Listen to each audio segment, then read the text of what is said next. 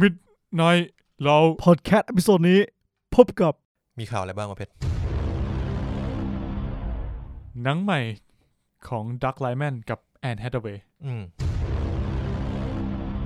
Wonder Woman เลื่อนฉายCandyman เลื่อนฉาย Netflix ซื้อหนังใหม่The Walking Dead ถึงตอนจบแต่ยังมีสปินออฟอยู่นะอ้าวสัมภาษณ์ของ Daisy Ridley กับบทของ Ray The Fast in Space เชี่ยเท่ว่ะFast in Space และพบกับบทวิเคราะห์ของภาพยนตร์ไซไฟแห่งปีอย่างดูนมารภัยหนอนยักษ์อวกาศเย็ดเคมีชื่อไทยด้วยมันชื่อนี้จริงไม่ใช่เหรออี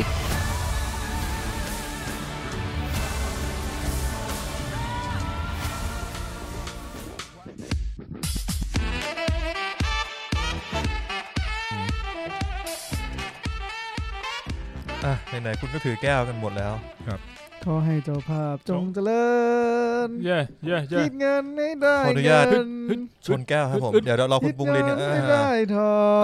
ชนครับขอให้เจ้าภาพจงเจริญเราชนเพราะอะไรแล้วอะไรครับแด่เพลงใหม่ของวง Earth Universe ของผมนะครับที่ได้พับลิกไปเมื่อวันจันทร์ที่ผ่านมานะครับNight Talk ครับผมNight Talk ครับผมซึ่งก็ตอนที่เราเป็นรายการใหม่ใช่ไหมครับทุยเพลงใหม่ครับเพลงใหม่ตอนนี้นี่เราอัดกันเนี่ยก็คือหลังจากที่เพลงปล่อยออกมาไม่กี่ชั่วโมงใช่ได้สัก 2-3 ชั่วโมงแล้วตอนนี้กี่วิวแล้วครับ200กว่าวิวโอ้โหก็โอเคนะสำหรับผมไม่ได้คาดหวังอะไรนี่เร็วรายการพอดแคสต์ปล่อยอีกก็จริงว่ะก็จริงไหวอะไรครับผมวันนี้เรามีคุณตั้นแห่ง Earth and Universe เนี่ยสัมภาษณ์คุณตั้นหน่อยไหมเรารายการหนังเพื่อนรายการเพลงไม่มีคิวอ่ะNight Talk จะมี MV ป่ะครับไม่น่ามีฮะคุณปุ้นอยากเป็นพระเอกเหรอครับไม่มีครับเปล่าอยากถามให้มันเข้ารายการหนังไงมี MV มีเทเลอร์ถ้าทำ MV Night Talk อยากให้ใครเป็นผู้กำกับโนแลนไอ้ตั้นเกือบทำยากสนใจว่ะยากเลยเฮ้ยเป็นคำถามที่ดีอยากให้ใครผู้กำกับคุณบอกคอนเซปต์ไงขอคอนเซปต์เพลงหน่อยครับเผื่อคนผู้ฟังทางบ้านเขาจะได้แนะนำมาถูกว่าคุณตั้นลองดูหนังของคนนี้ครับอาจจะถูกใจเวทอันเดอร์สันเฮ้ยเชี่ยกูกำลังจะบอกกันเอางี้มันคือบทสนทนาของคน2คนที่เกิดขึ้นที่ภาคใต้อาจจะมองว่าเป็นริมทะเลก็ได้อะไรเงี้ยซึ่งมันเป็นบทสนทนาของเรื่องราวของผู้หญิงคนหนึ่งที่เจอกับปัญหาที่เขาไม่รู้จะหาทางออกยังไงเรื่องที่เขาเคยความจริงที่เขาแบบคุ้นตากลายเป็นสิ่งที่เขาต้องยอมรับว่ามันจะไม่ใช่ความฝันของเขาอีกต่อไปอะไรแบบเนี้ยซึ่งในเนื้อเพลงถ้าไม่เล่าเรื่องนี้ก็จะฟังไม่รู้เรื่องเลยผมคุยกับเพื่อนเมื่อกี้เหมือนกันแล้วคน2คนอีกคนนึงอะครับอีกคนนึงเป็นคนรับฟังคนฟังเสือกนั่นเองเป็นคนฟังไม่อย่าพูดอย่างนั้นเพราะไอ้คนเสือกนั่นเพื่อนมึงโทษที่ไม่ใช่กูก็คือคนแต่งเพลงนะครับใครกำกับเหรอผมว่าต้องเป็นผู้กำกับที่เขาสามารถแบบเขาเรียกอะไรถ่ายไดอะล็อกได้มีประสิทธิภาพถ่ายฉากไดอะล็อกได้ไม่ใช่โนแลนละ1คนไดอะล็อกโนแลนฟังไม่รู้เรื่องโนแลนมันจะไปมิกซ์เสียงเพลงดังพูดว่าอะไรนะก็ดีแล้วไงก็เน้นเสียงอยู่แล้วไงเน้นเสียงก็ต้องเป็นคนที่ถ่ายไดอะล็อกมุมกล้องที่ดีผมคิดว่าก็จะมี2คนที่ผมนึกออกคือ1เดวิดฟินเชอร์เดวิดฟินเชอร์นะฮะแล้วก็อาจจะต้องเป็นคนที่ทำหนังโรแมนติกย้อมสีสวยๆหน่อยก็อาจจะเป็นผู้กำกับลาลาแลนด์ชื่อเรียกว่าอะไรวะเอาแล้วครับยากแล้วครับผมจำชื่อเขาผมรู้จักเขานะทำไมผมลืมชื่อเขาวะเดเมียนแชสเซลซึ่งเป็นผู้กำกับวิปแลชด้วยน่าสนุกเข้าถึงดนตรีนึกถึงฉากแซ่เคียนวิปแลชไม่ใช่มันไม่ได้เคียนแบบนั้นผมว่าก็อาจจะเป็น2คนนี้นะครับถ้าไปอัมบาร์มาอาจจะบอกว่าเวสอันเดอร์สันจริงๆเวสอันเดอร์สันผมก็โอเคนะแต่ว่าเวสอันเดอร์สันเขาจะติดความมึงก็เอาตลกไปหน่อยเอากล้องไว้ข้างบนแล้วตัวละครก็จะเงยหน้าอยู่ตลอดเวลาถ่ายฉากแบบเบิร์ดไอวิวแล้วไม่เวสอันเดอร์สันเขาจะนี่ด้วยเป็นกล้องสี่เหลี่ยม 4:3 แล้วก็จะถ่ายเฟรมอยู่ตรงกลางตลอดคุณจะอยู่ที่จุดตรงกลางโฟกัสของ ของเฟรมตลอดถ้าเป็นเวสแอนเดอร์สันต้องซิมเมทรีใช่สีภาพเนี่ยนึกออกเลยเป็นสีพาสเทลหน่อยๆก็ความฝันหน่อยๆใช่ดีครับมานอกเรื่องตั้งแต่วินาทีแรกของรายการเรื่องได้ดีนี่คุณมีกับคุณเพชรเข้ามางานปาร์ตี้เปิดตัวซิงเกิลของผมด้วยนะฮะลืมเลยเมื่อวันเสาร์ที่ผ่านมาสุดยอดเรามากันถึงประมาณแน่นร้านเลยเนาะแน่นร้านเลยคือเนื้อแน่นร้านเลยสั่งเนื้อมาแน่นร้านแล้วสุดท้ายไม่พออยากกินอีกสั่งมาอีกครับเชิญคุณมีนเปิดรายการดีกว่าครับฮะมึงยังไม่เปิดรายการเลยเพื่อนอ๋อเหรอครับนี่แหละเรียกเปิดรายการสัตว์นี่แหละก็วันนี้เราอยู่กัน4คนนะอย่างที่ได้ยินมาแล้วนะครับก็เพชรครับมีนครับตั้นครับปุ้นครับ4คนนะครับก็น่าจะคุ้นเสียงกันดี4คนคุณปุณก็เป็นแขกรับเชิญประจำของเราเช่นเคยคราวแรกเป็นคุณตั้มคราวนี้เป็นคุณปุณเนอะใช่แล้วคราวหน้าเป็นคุณตั้มแล้วคราวต่อไปเป็นคุณปุณก็ผ่านกันไปมีอะไรไม่มีจริงๆต้องบอกก่อนว่าตอนแรก EP เนี้ยเราก็จะมีเมนท็อปิกเรื่องหนึ่งครับแต่ว่าด้วยภารกิจรัดตัวหลายๆอย่างทำให้เราต้องขอเลื่อนไปก่อนครับหวังว่ามันจะมาถึงนะครับบอกว่าเราจะมีวันนั้นเราก็ไม่แน่ใจเหมือนกันบางวันบางคนก็ต้องรอถึง6 ปีก็ยังไม่มีวันนั้นนะเว้ยเอาละหมายถึงเพลงใหม่ของ Earth and Universe นี่แหละครับ3 ปีนะ6 ปีเลยเหรอโอเคอัปเดตกันหน่อยดีกว่าครับคุณมีนเป็นยังไงบ้างครับสัปดาห์ที่ผ่านมาผมได้ไปดูตอนจบของหนังไม่ใช่ซีรีส์เกาหลีที่เรื่องว่า It's okay to not be okay ไม่ใช่คล้ายๆ It's okay It's love มั้ง It's love That's love ใช่อ๋อ That's love แม่คุณดูหรือคุณดูเองเฮ้ยผมอุตส่าห์กล่าวว่าวันนี้ผมจะไม่พูดถึงเรื่องที่แม่ดูผมเลยบอกได้ว่าได้แค่ว่าผมดูแค่ตอนจบเพียงเดียวเท่านั้นก็คือแม่ดูเป็นไงครับดูตอนจบเฮ้ยจริงๆผมชอบนะผมรู้สึกว่าเรื่องนี้มันสื่ออารมณ์ได้ในอีกรูปแบบหนึ่งสำหรับผมมากๆเลยผมอยากรู้พล็อตเรื่องนิดนึงได้ไหมไม่มีคิดว่าคนที่ดูตอนจบจะมีพล็อตเรื่องนี้วะไปดูตอนจบอย่างเดียวกูก็ไม่รู้อ่ะก็จริงของมึงแต่จริงๆแล้วผมแค่ประทับใจเรื่องนี้ตรงที่ว่าคือคนเราที่แบบจะรักกันได้อะเราต้องเข้าใจอีกฝ่ายหนึ่งขนาดไหนคือเหมือนแบบว่าเรื่องเนี้ยตัวนางเอกเองอ่ะก็เป็นหมอจิตแพทย์ครับแล้วพระเอกเนี่ยก็เหมือนว่าจะเป็นโรคจิตหน่อยมันคล้ายๆ is okay to not be okay แล้ววะไม่รู้อาจจะแล้วก็เหมือนแบบมันก็มีหลายๆเรื่องราวผ่านมาที่ทำให้ทั้งสองคนแบบต้องเจอปัญหามากมายแหละเกี่ยวกับชีวิตรักเกี่ยวกับชีวิตคู่แต่ผมแค่รู้สึกว่ามันมีหลายๆอย่างมากเลยอะที่คนเราบางทีแบบการจะรักกันได้มันต้องเข้าใจถึงขั้นไหนวะถึงจะเป็นแบบคู่นี้ได้อะโหนี่มันตอบยากอย่างนั้นเนอะผมว่าบางทีอาจจะแล้วแต่คู่แล้วแต่รูปแบบแล้วแต่มุมมองมันมีจุดที่คลิกกันจุดที่แต่ละคู่ไม่เหมือนกันอย่างที่คุณบุญบอกครับผมชอบไหมถือว่าดีเฮ้ยผมว่าจริงๆมันให้อะไรผมมากกว่านี้แหละผมไม่ค่อยรู้เรื่องราวทั้งหมดเท่าไหร่แต่มึงไม่ก็คือแบบให้อะไรเยอะแต่ไม่เอากูไม่ค่อยรู้ด้วยเนี่ยยิ่งกูไม่กล้าพูดเลยแม่งแต่สปอยแน่ๆที่กูพูดไปก็ไม่รู้เรื่องสปอยไปแล้วหรือเปล่าด้วยซ้ำเรียกว่าถ้ามึงเล่าถึงตอนจบมันก็อาจจะสปอยไงมันก็สปอยไปแล้วล่ะครับโอเคก็ถือว่าดีประทับใจคุณมีสปอยเรียบร้อยแล้วนะถือว่าประทับใจครับโอเคมีเรื่องอื่นเพิ่มไหมแบบโม่ๆถูกๆนะฮะไม่มีเลยครับสัปดาห์ที่ผ่านมาเห็นคุณมีนี่ค่อนข้างยุ่งนะไม่ทำเลยจริงๆใช่โอเคครับก็ไอ้นี่จบไปแล้วนี่อะไรครับพูดยังวะเรื่องอะไรรัตนาวดีฮะรัตนาวดีไงโอเคกูรู้จักก็ได้ซีรีส์ที่เล่าให้ฟังซีรีส์แต่กูไม่ได้ดูชาติไทยที่มีให้ดูยามเช้ากูตื่นไม่ทันมึงตื่นแล้วแหละรัตนาวดีใช่ครับรัตนาวดีใครเป็นนางเอกครับนางเอกคือชื่อรัตนาวดีใช่ไหมใช่หม่อมเจ้าหญิงรัตนาวดีครับใช่นั่นแหละครับยีนาซาลัดจีน่าชื่อยีนาโอ้เฮียใช่ชื่อนักแสดงไม่คุ้นเลยไม่ชื่อตัวละครไงใช่ป่าววะไม่รู้ใช่และชื่อนักแสดงคือกันสวัสดิวัฒน์นายุทธยาครับแล้วก็ยีน่าซาลัดรับเป็นรัตนาวดีไม่รู้อ่ะมึงพูดถูกแล้วแค่จะบอกว่าจริงๆแล้ว ไอ้เรื่องเนี้ยไม่ใช่ประเด็นเว้ยแต่ประเด็นของผมคือช่วงเนี้ยผมอยากรู้เหมือนกันนะว่าละครไทยเขาเริ่มถ่ายทำยังจากช่วงโควิดก็มีนะมีบ้างมีบางเรื่องถ่ายทำเสร็จแล้วระหว่างช่วงเนี้ยนะของไทยเราไม่ค่อยได้รับผลกระทบหรอไม่มีปลอดภัยอ๋อก็ดีนะครับปลอดภัยผมคิดว่าเราควรจะtreat อะไรให้เป็นปกติสักอย่างหนึ่งนะฮะฟุตบอลก็แข่งต่อแค่ไฟดับไฟดับเด้อมีสนามการท่าเรือไฟดับทำไมดับอ่ะน่าจะเครื่องปั่นไฟระเบิดหรือที่อะไรอย่างซ่อมไม่ทันใน1 ชั่วโมงน่าจะโดนปรับแพ้ละโดนปรับแพ้เลยเหรอคือดับแล้วซ่อมไม่ทันเขามีเวลาให้ซ่อมชั่วโมงนึงถ้าเอากลับมาไม่ได้ในภายใน1 ชั่วโมงก็คือปรับแพ้โฮสแพ้งี้เหรอใช่เจ้าบ้านแพ้เจ้าของสนามก็คือแบบไม่ได้เมนเทนแนนซ์ให้ดีจุดเทียนไม่ได้มึงจะเตะบอลป่ะล่ะให้นักฟุตบอลถือเทียนคนละด้ามหรือไงหรือให้คนดูถือเทียนคนละด้ามเราส่องไฟให้พวกคุณแล้วสู้ต่อไปจริงๆกูอยากดูบอลที่บอล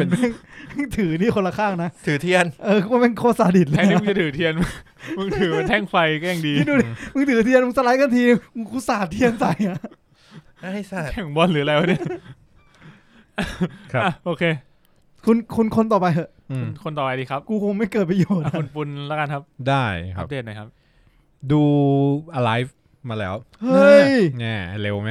สุดยอดอยากดูเหมือนกันผมก็ดูเหมือนกันดีนะปุณก่อนเลยดีคือมันก็ไม่ได้ดีมากแบบกลางๆคือดูแล้วไม่ค่อยผิด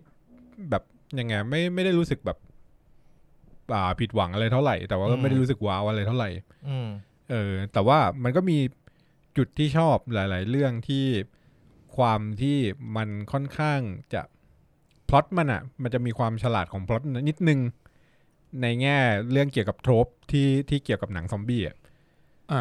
มันจะมีบางอย่างที่มันฉลาดขึ้นแบบว่าพอตัวละครทำการกระทำแบบนึงปุ๊บเราก็จะคิดในใจว่าเฮ้ยทำแบบนี้มันไม่เกิดอย่างนี้เหรออะไรอย่างเงี้ยแล้วมันก็เกิดซึ่งถ้าเป็นหนังซอมบี้บางเรื่องมันจะแบบว่าด้วยความที่มันเป็นพระเอกเนี่ยมันทำไอ้พฤติกรรมแบบเนี้ย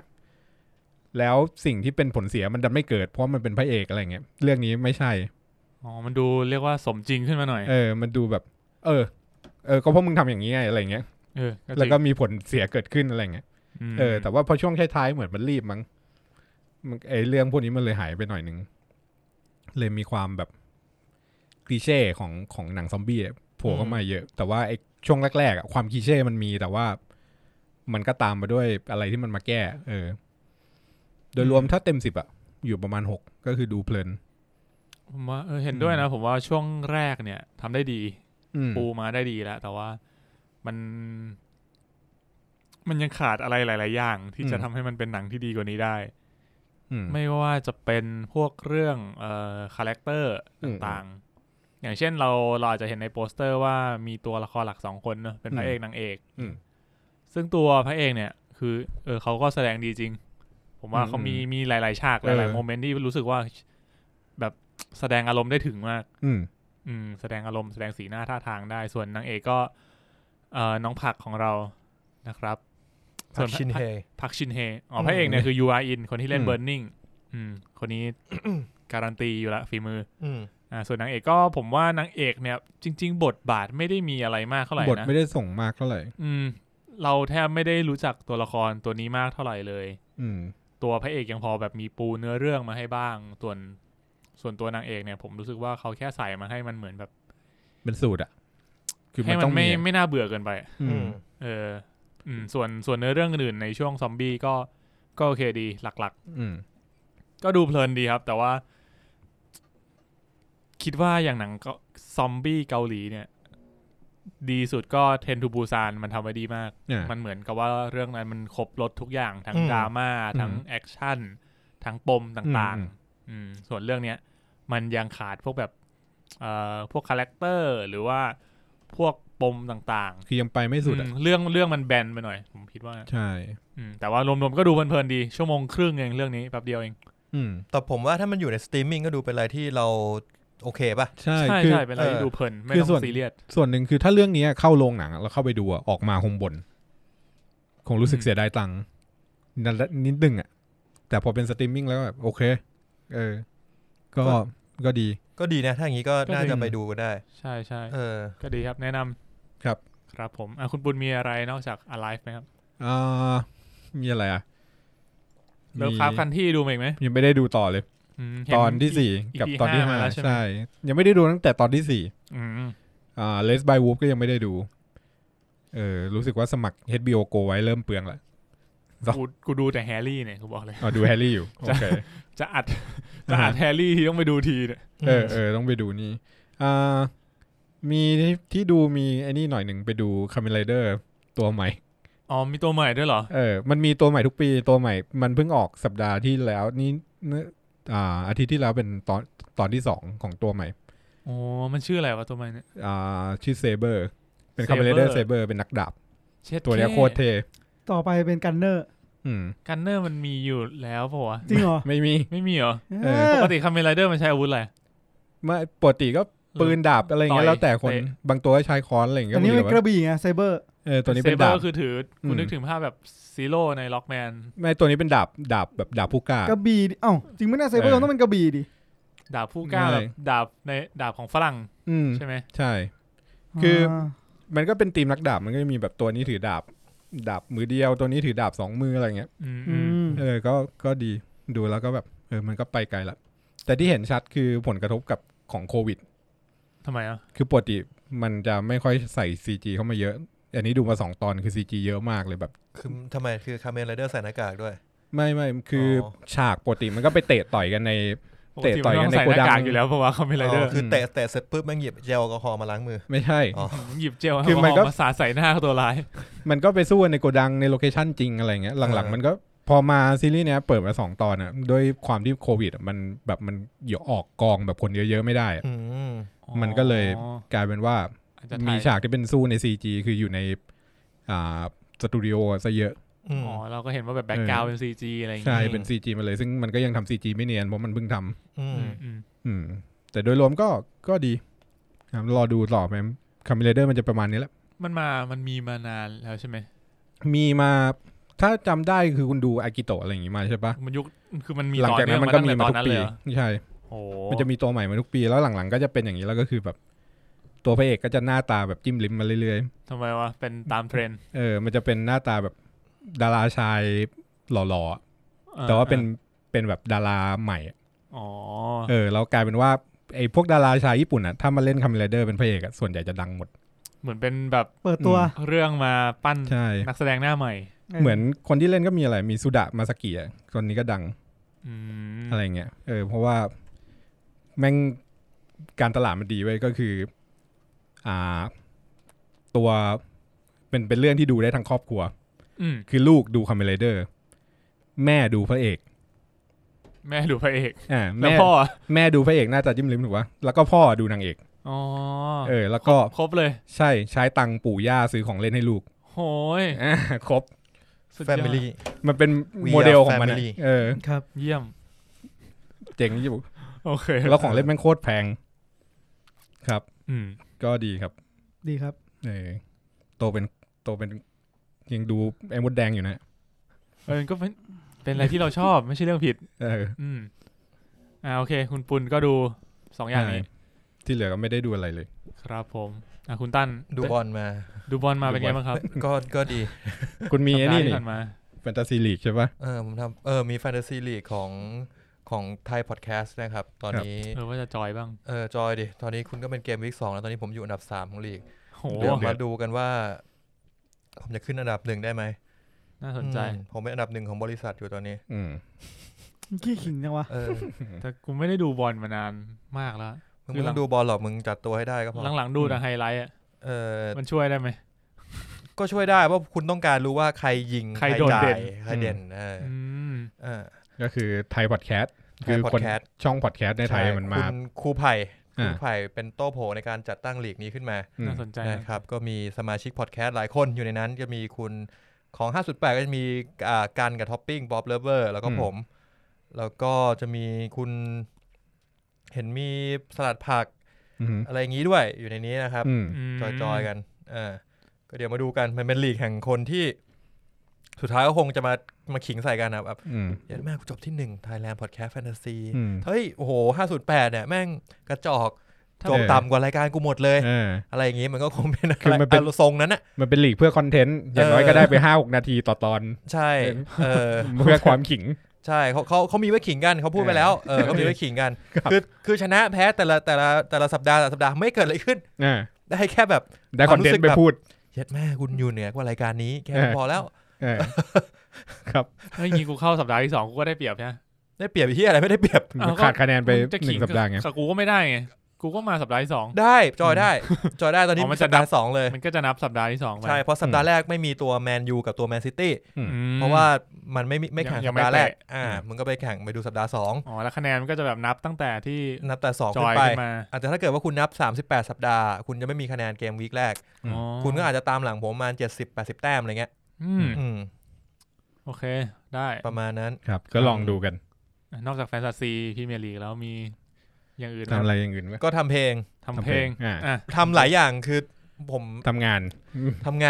ก็ต้องทำอยู่แล้วแหละช่วงนี้ส่วนใหญ่ผมหนักไปทางทำอาร์ตเวิร์กทั้งที่ไม่เคยมีหัวเรื่องศิลป์มาก่อนแต่ทำอาร์ตเวิร์กอะไรอย่างงี้มาทำทุกรายการเลยเฮียเราต้องทำให้มิดในเราวันนี้วันจันทร์ใช่ไหมโอเคครับอย่างนี้วันปลอดภัยแล้วก็ทำให้ Huge Letter ที่เป็น Snoop Dogg อ่ะก็กู Snoop Dogg Snoop Dogg แล้วก็จริงๆตอนนี้ทำให้อีกรายการหนึ่งไว้ด้วยแต่ว่ามีความผิดพลาดเล็กน้อยทำให้รายการนั้นออกไม่ได้รายการที่ตอนแรกมึงด่านี่เหรอไม่ตกใจคือจะทำแท็บฟอร์ดแจมนี่แหละก็ชวนคุณท็อปปิ้งมาเพราะท็อปปิ้งก็อยากทำแต่ปรากฏว่าด้วยอุปกรณ์ให้เราอัดเนี่ยมันดีเลย์ห่างกันเยอะไปหน่อยแล้วก็มันตัดแล้วมันทำยังไงมันก็ออกมาแบบคุยกันไม่รู้เรื่องก็เลยสุดท้ายก็เดี๋ยวไว้อัดใหม่สัปดาห์หน้าเดี๋ยวค่อยว่ากันยังไงมีปกแล้วโอเคได้ครับกูทำปกไว้แล้วไปดูใน Discord ได้โอเคไม่เป็นไรยังไงอาทิตย์นี้แมนยูก็ยังไม่เตะใช่แมนยูไม่เตะถ้าฟอร์ดแจมเตะที่หน้าดิถ้าฟอร์ดแจมมันจะมาอะไรฮะเนี่ยก็คือข้ออ้างของการที่ไม่ทำครับไม่ออกนะครับแต่ที่หน้ามึงออกเฮสตูไม่ใช่เหรอที่หน้ามีเฮสตูไงโอเคก็ไปออกวันอังคารนี่ปกผมขอโชว์สวยมึงไม่ทำสลับกันวะสลับคืออะไรหมายถึงว่ารายการเพลงและรายการบอลสลับกันวีคละวันนี่ไงตอนแรกก็ทำอย่างนั้นแต่คิดว่าฟุตบอลออกเดลี่ดีกว่าออกวีคลี่ดีกว่าออกเดลี่เย็ดเคออกวีคลี่ดีกว่าออกวีคลี่มันก็น่าจะดีกว่าเรียกว่าฟุตบอลมันเตะทุกอาทิตย์ไงมันมีอะไรสั้นๆเนี่ยสั้นๆชั่วโมง2ชั่วโมงนี่คือชั่วโมงเดียวดูแล้วน่าจะไม่เกินชั่วโมงโอเคมึงก็ไม่ควรเรียกว่าสั้นเลยคำว่าสั้นของเรามันประมาณนี้แหละไอ้เหี้ยชั่วโมงนึงสั้นมากนะสั้นมากเลยเทียบกับทุกรายการในช่องเราอันไตเติ้ลเนี่ย50 นาทีประมาณนี้กำลังดี50 นาทีน่าจะมีแค่ซาวด์ดิลิเชียสนี่แหละที่แบบ20 นาทีอ่ะสั้นสุดในช่องรายการมึงนอกจากเวลาไม่เข้าพวกแล้วทีมก็ไม่เข้าพวกทำไมโอเคตอนนี้คนที่ไม่เข้าพวกคือฟูใจทำไมวะรายการสร้างสรรค์สังคมอ่ะรายการก็ใช่มาของรายการช่องเราต้องบ่นทำลายเป็นภัยสังคมเพราะเรากลับมาเรื่องหนังเลยเนี่ยจริงครับโอเคคุณตั้นก็ประมาณนี้ครับผมส่วนผมก็ดู Alive มาที่พูดไปแล้วก็อีกเรื่องนึงเนี่ยคือน้องโลมึงเอาต่อเหรอตอนแรกกะว่าขี้เกียจดูแล้วดูกันเต็มเลยตอนนี้แล้วก็แบบไปมาก็มีคุณผู้ฟังมาทวีตคุยว่าแบบเนี่ยผมดูจบแล้วนะก็แบบดูตามพวกมึงแต่เสือกดูจบก่อนเห็น 2-3 คนแล้วรู้แบบเฮ้ยเขาดูกันจบแล้วว่ะแล้วก็เห็นมันมีแค่12 ตอนเองเว้ยเพราะปกติอนิเมะญี่ปุ่นอ่ะมันจะมาแบบ24 ตอนอะไรเงี้ยแต่เรื่องนี้มันมีแค่12 ตอนแล้วผมก็ดูไปแบบ 4-5 ตอนแล้วอ่ะมันก็เหลือนิดเดียวผมก็เลยว่างๆก็เปิดดูมันก็เพลินแบบไม่คิดอะไรจริงๆมันเป็นสไลด์ออฟไลน์ไงมันมีความมันอิมบาผมว่าผมบางทีอ่ะเวลาดูเรื่องนี้ผมจะไม่ชอบอารมณ์ตัวเองตอนนั้นบางครั้งอ่ะทำไมตอนที่แบบนั่งอมยิ้มกับความน่ารักอ่ะมันเป็นเรื่องที่น่ารักจนแบบกูรู้สึกผิดกับตัวเองใช่ไหมเหมือนแบบตัวละครในเรื่องมันน่ารักไปหมดเลยอะไรวะเนี่ยแบบบางทีความรู้สึกนั้นมากเกินไปก็แบบ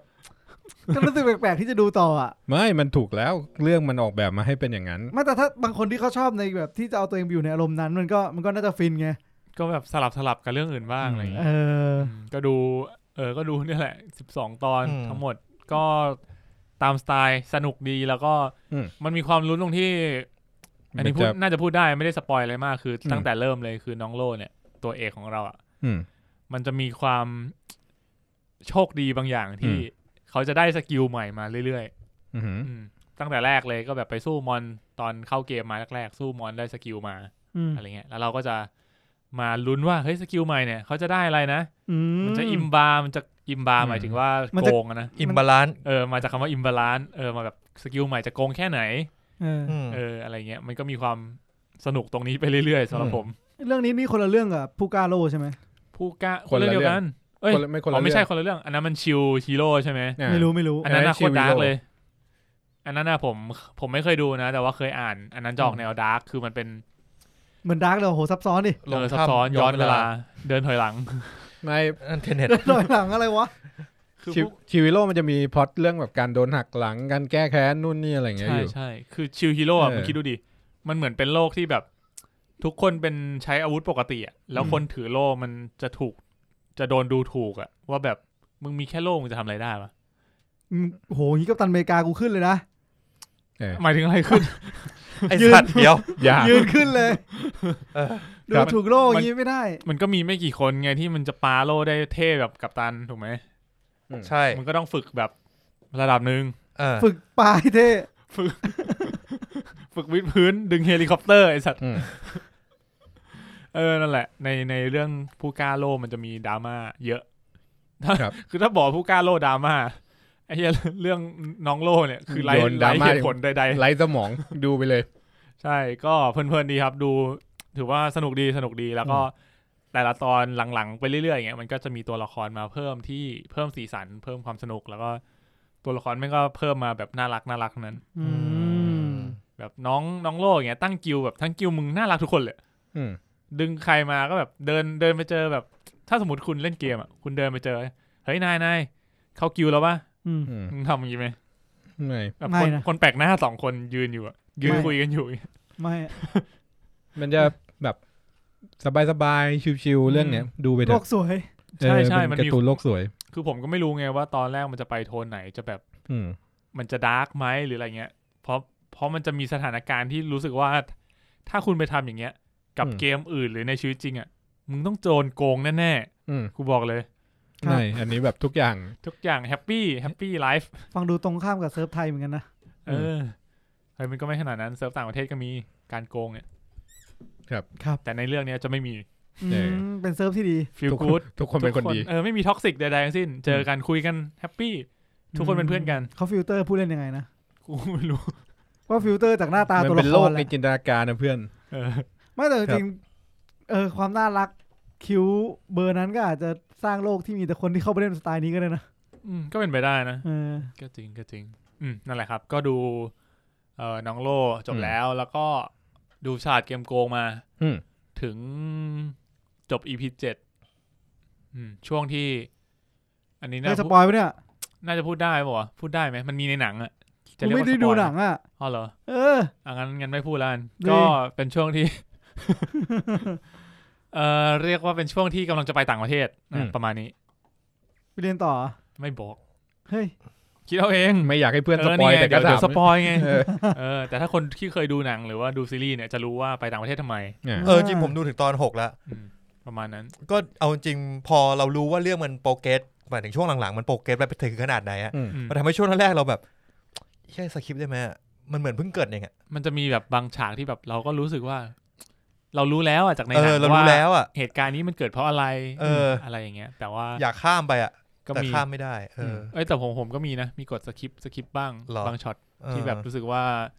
อย่างเวลาช็อตที่มันโกงข้อสอบในห้องสอบอะไรเงี้ยบางทีผมก็กดข้ามนิดหน่อยเพราะว่ามันจะเน้นแบบลุ้นบิ้วอารมณ์อ่ะแต่เป็นเรื่องที่มันบิ้วอารมณ์กดดันได้ดีแบบหนังอินเดียเหรอแบบไงวะที่แบบเวลาลุ้นมันจะแบบถ่ายฉากนั้นเยอะๆอย่างเงี้ยซูมเข้าซูมออกสโลซูมแล้วแบบเป็นจึ๊กนั่นแหละสโลแล้วเป็นฉากกดดินสอแก๊กแล้วก็ซูมเข้าซูมออกตรงมือถุย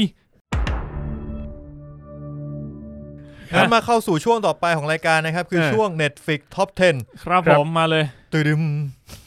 มีเสียงเองด้วยพาดามอันดับ10ครับ Stranger 2ครับผมอันดับ9คือ My Absolute Boyfriend My Absolute Boyfriend ดูแล้วเป็นซีรีส์เกาหลีเรื่องใหม่เรื่องนี้เป็นเรื่องที่ไอตัวละครชายอ่ะเป็นหุ่นยนต์เป็นหุ่นยนต์แล้วเหมือนแบบมันถูกสร้างมาเพื่อให้กับแบบลูกคุณหนูอ่ะแต่ปรากฏว่าอีนางเอกเนี่ยมันไปจูบแล้ว เหมือนมันโปรแกรมไว้ว่าถ้าจูบใครอ่ะจะจงรับคดีต่อคนนั้นตลอดไปนี่มันพระเอกโฮเทลเดลูน่านี่หว่าใช่ส่วนนางเอกคือบางมินอาถ้าผมจำไม่ผิดเขาคืออดีตสมาชิกวง Girls Day ที่ตอนนั้นคุณเพชรก็ชอบเหรอใช่คุณเพชรจำไม่ได้แล้วมึงจะมารออย่างนี้ไม่ได้กูทำไม่ได้จริงมึงไปเสิร์ชกูมึงชอบชัวร์คือถ้ากูดูหน้าจะนึกออกแต่เขาผอมลงเยอะอ่ะดูหน้าเลิฟกู๊ดคนเดียวกันปะวะนั่นลูน่าเลิฟขออนุญาตเสิร์ชก็ไม่ใช่เว้ยขออนุญาตเสิร์ชให้หายคาใจพังบังในวิกิมันภาษาไทยมันอยู่แล้วพังพังมินอาสมาชิกเกิร์ลเดย์แหละชัวร์ชาวเกาหลีใต้ในสมาชิก Girls Day ครับอ๋อเหรอคนนี้เหรอคนนี้แหละทำไมกูถึงรู้วะมึงก็ชอบวงเนี้ยกูดูไป 2-3 ตอนมึงดูเรื่องนี้แล้วเหรอดูแล้วสินะมีมันอาจจะดูแล้วแบบไม่รู้ตัวคือบางทีก็นั่นแหละอย่างที่พวกมึงรู้แหละกูว่านั่งทำงานไปมาอันดับ8คือแจ็คริชเชอร์นะครับคนทอมครูซมันเพิ่งเข้าป่ะมันเพิ่งเข้าแล้วมันก็อยู่อันดับ8นี่แหละมันเพิ่งสัปดาห์ที่แล้วก็ติดอันดับอยู่อยากดู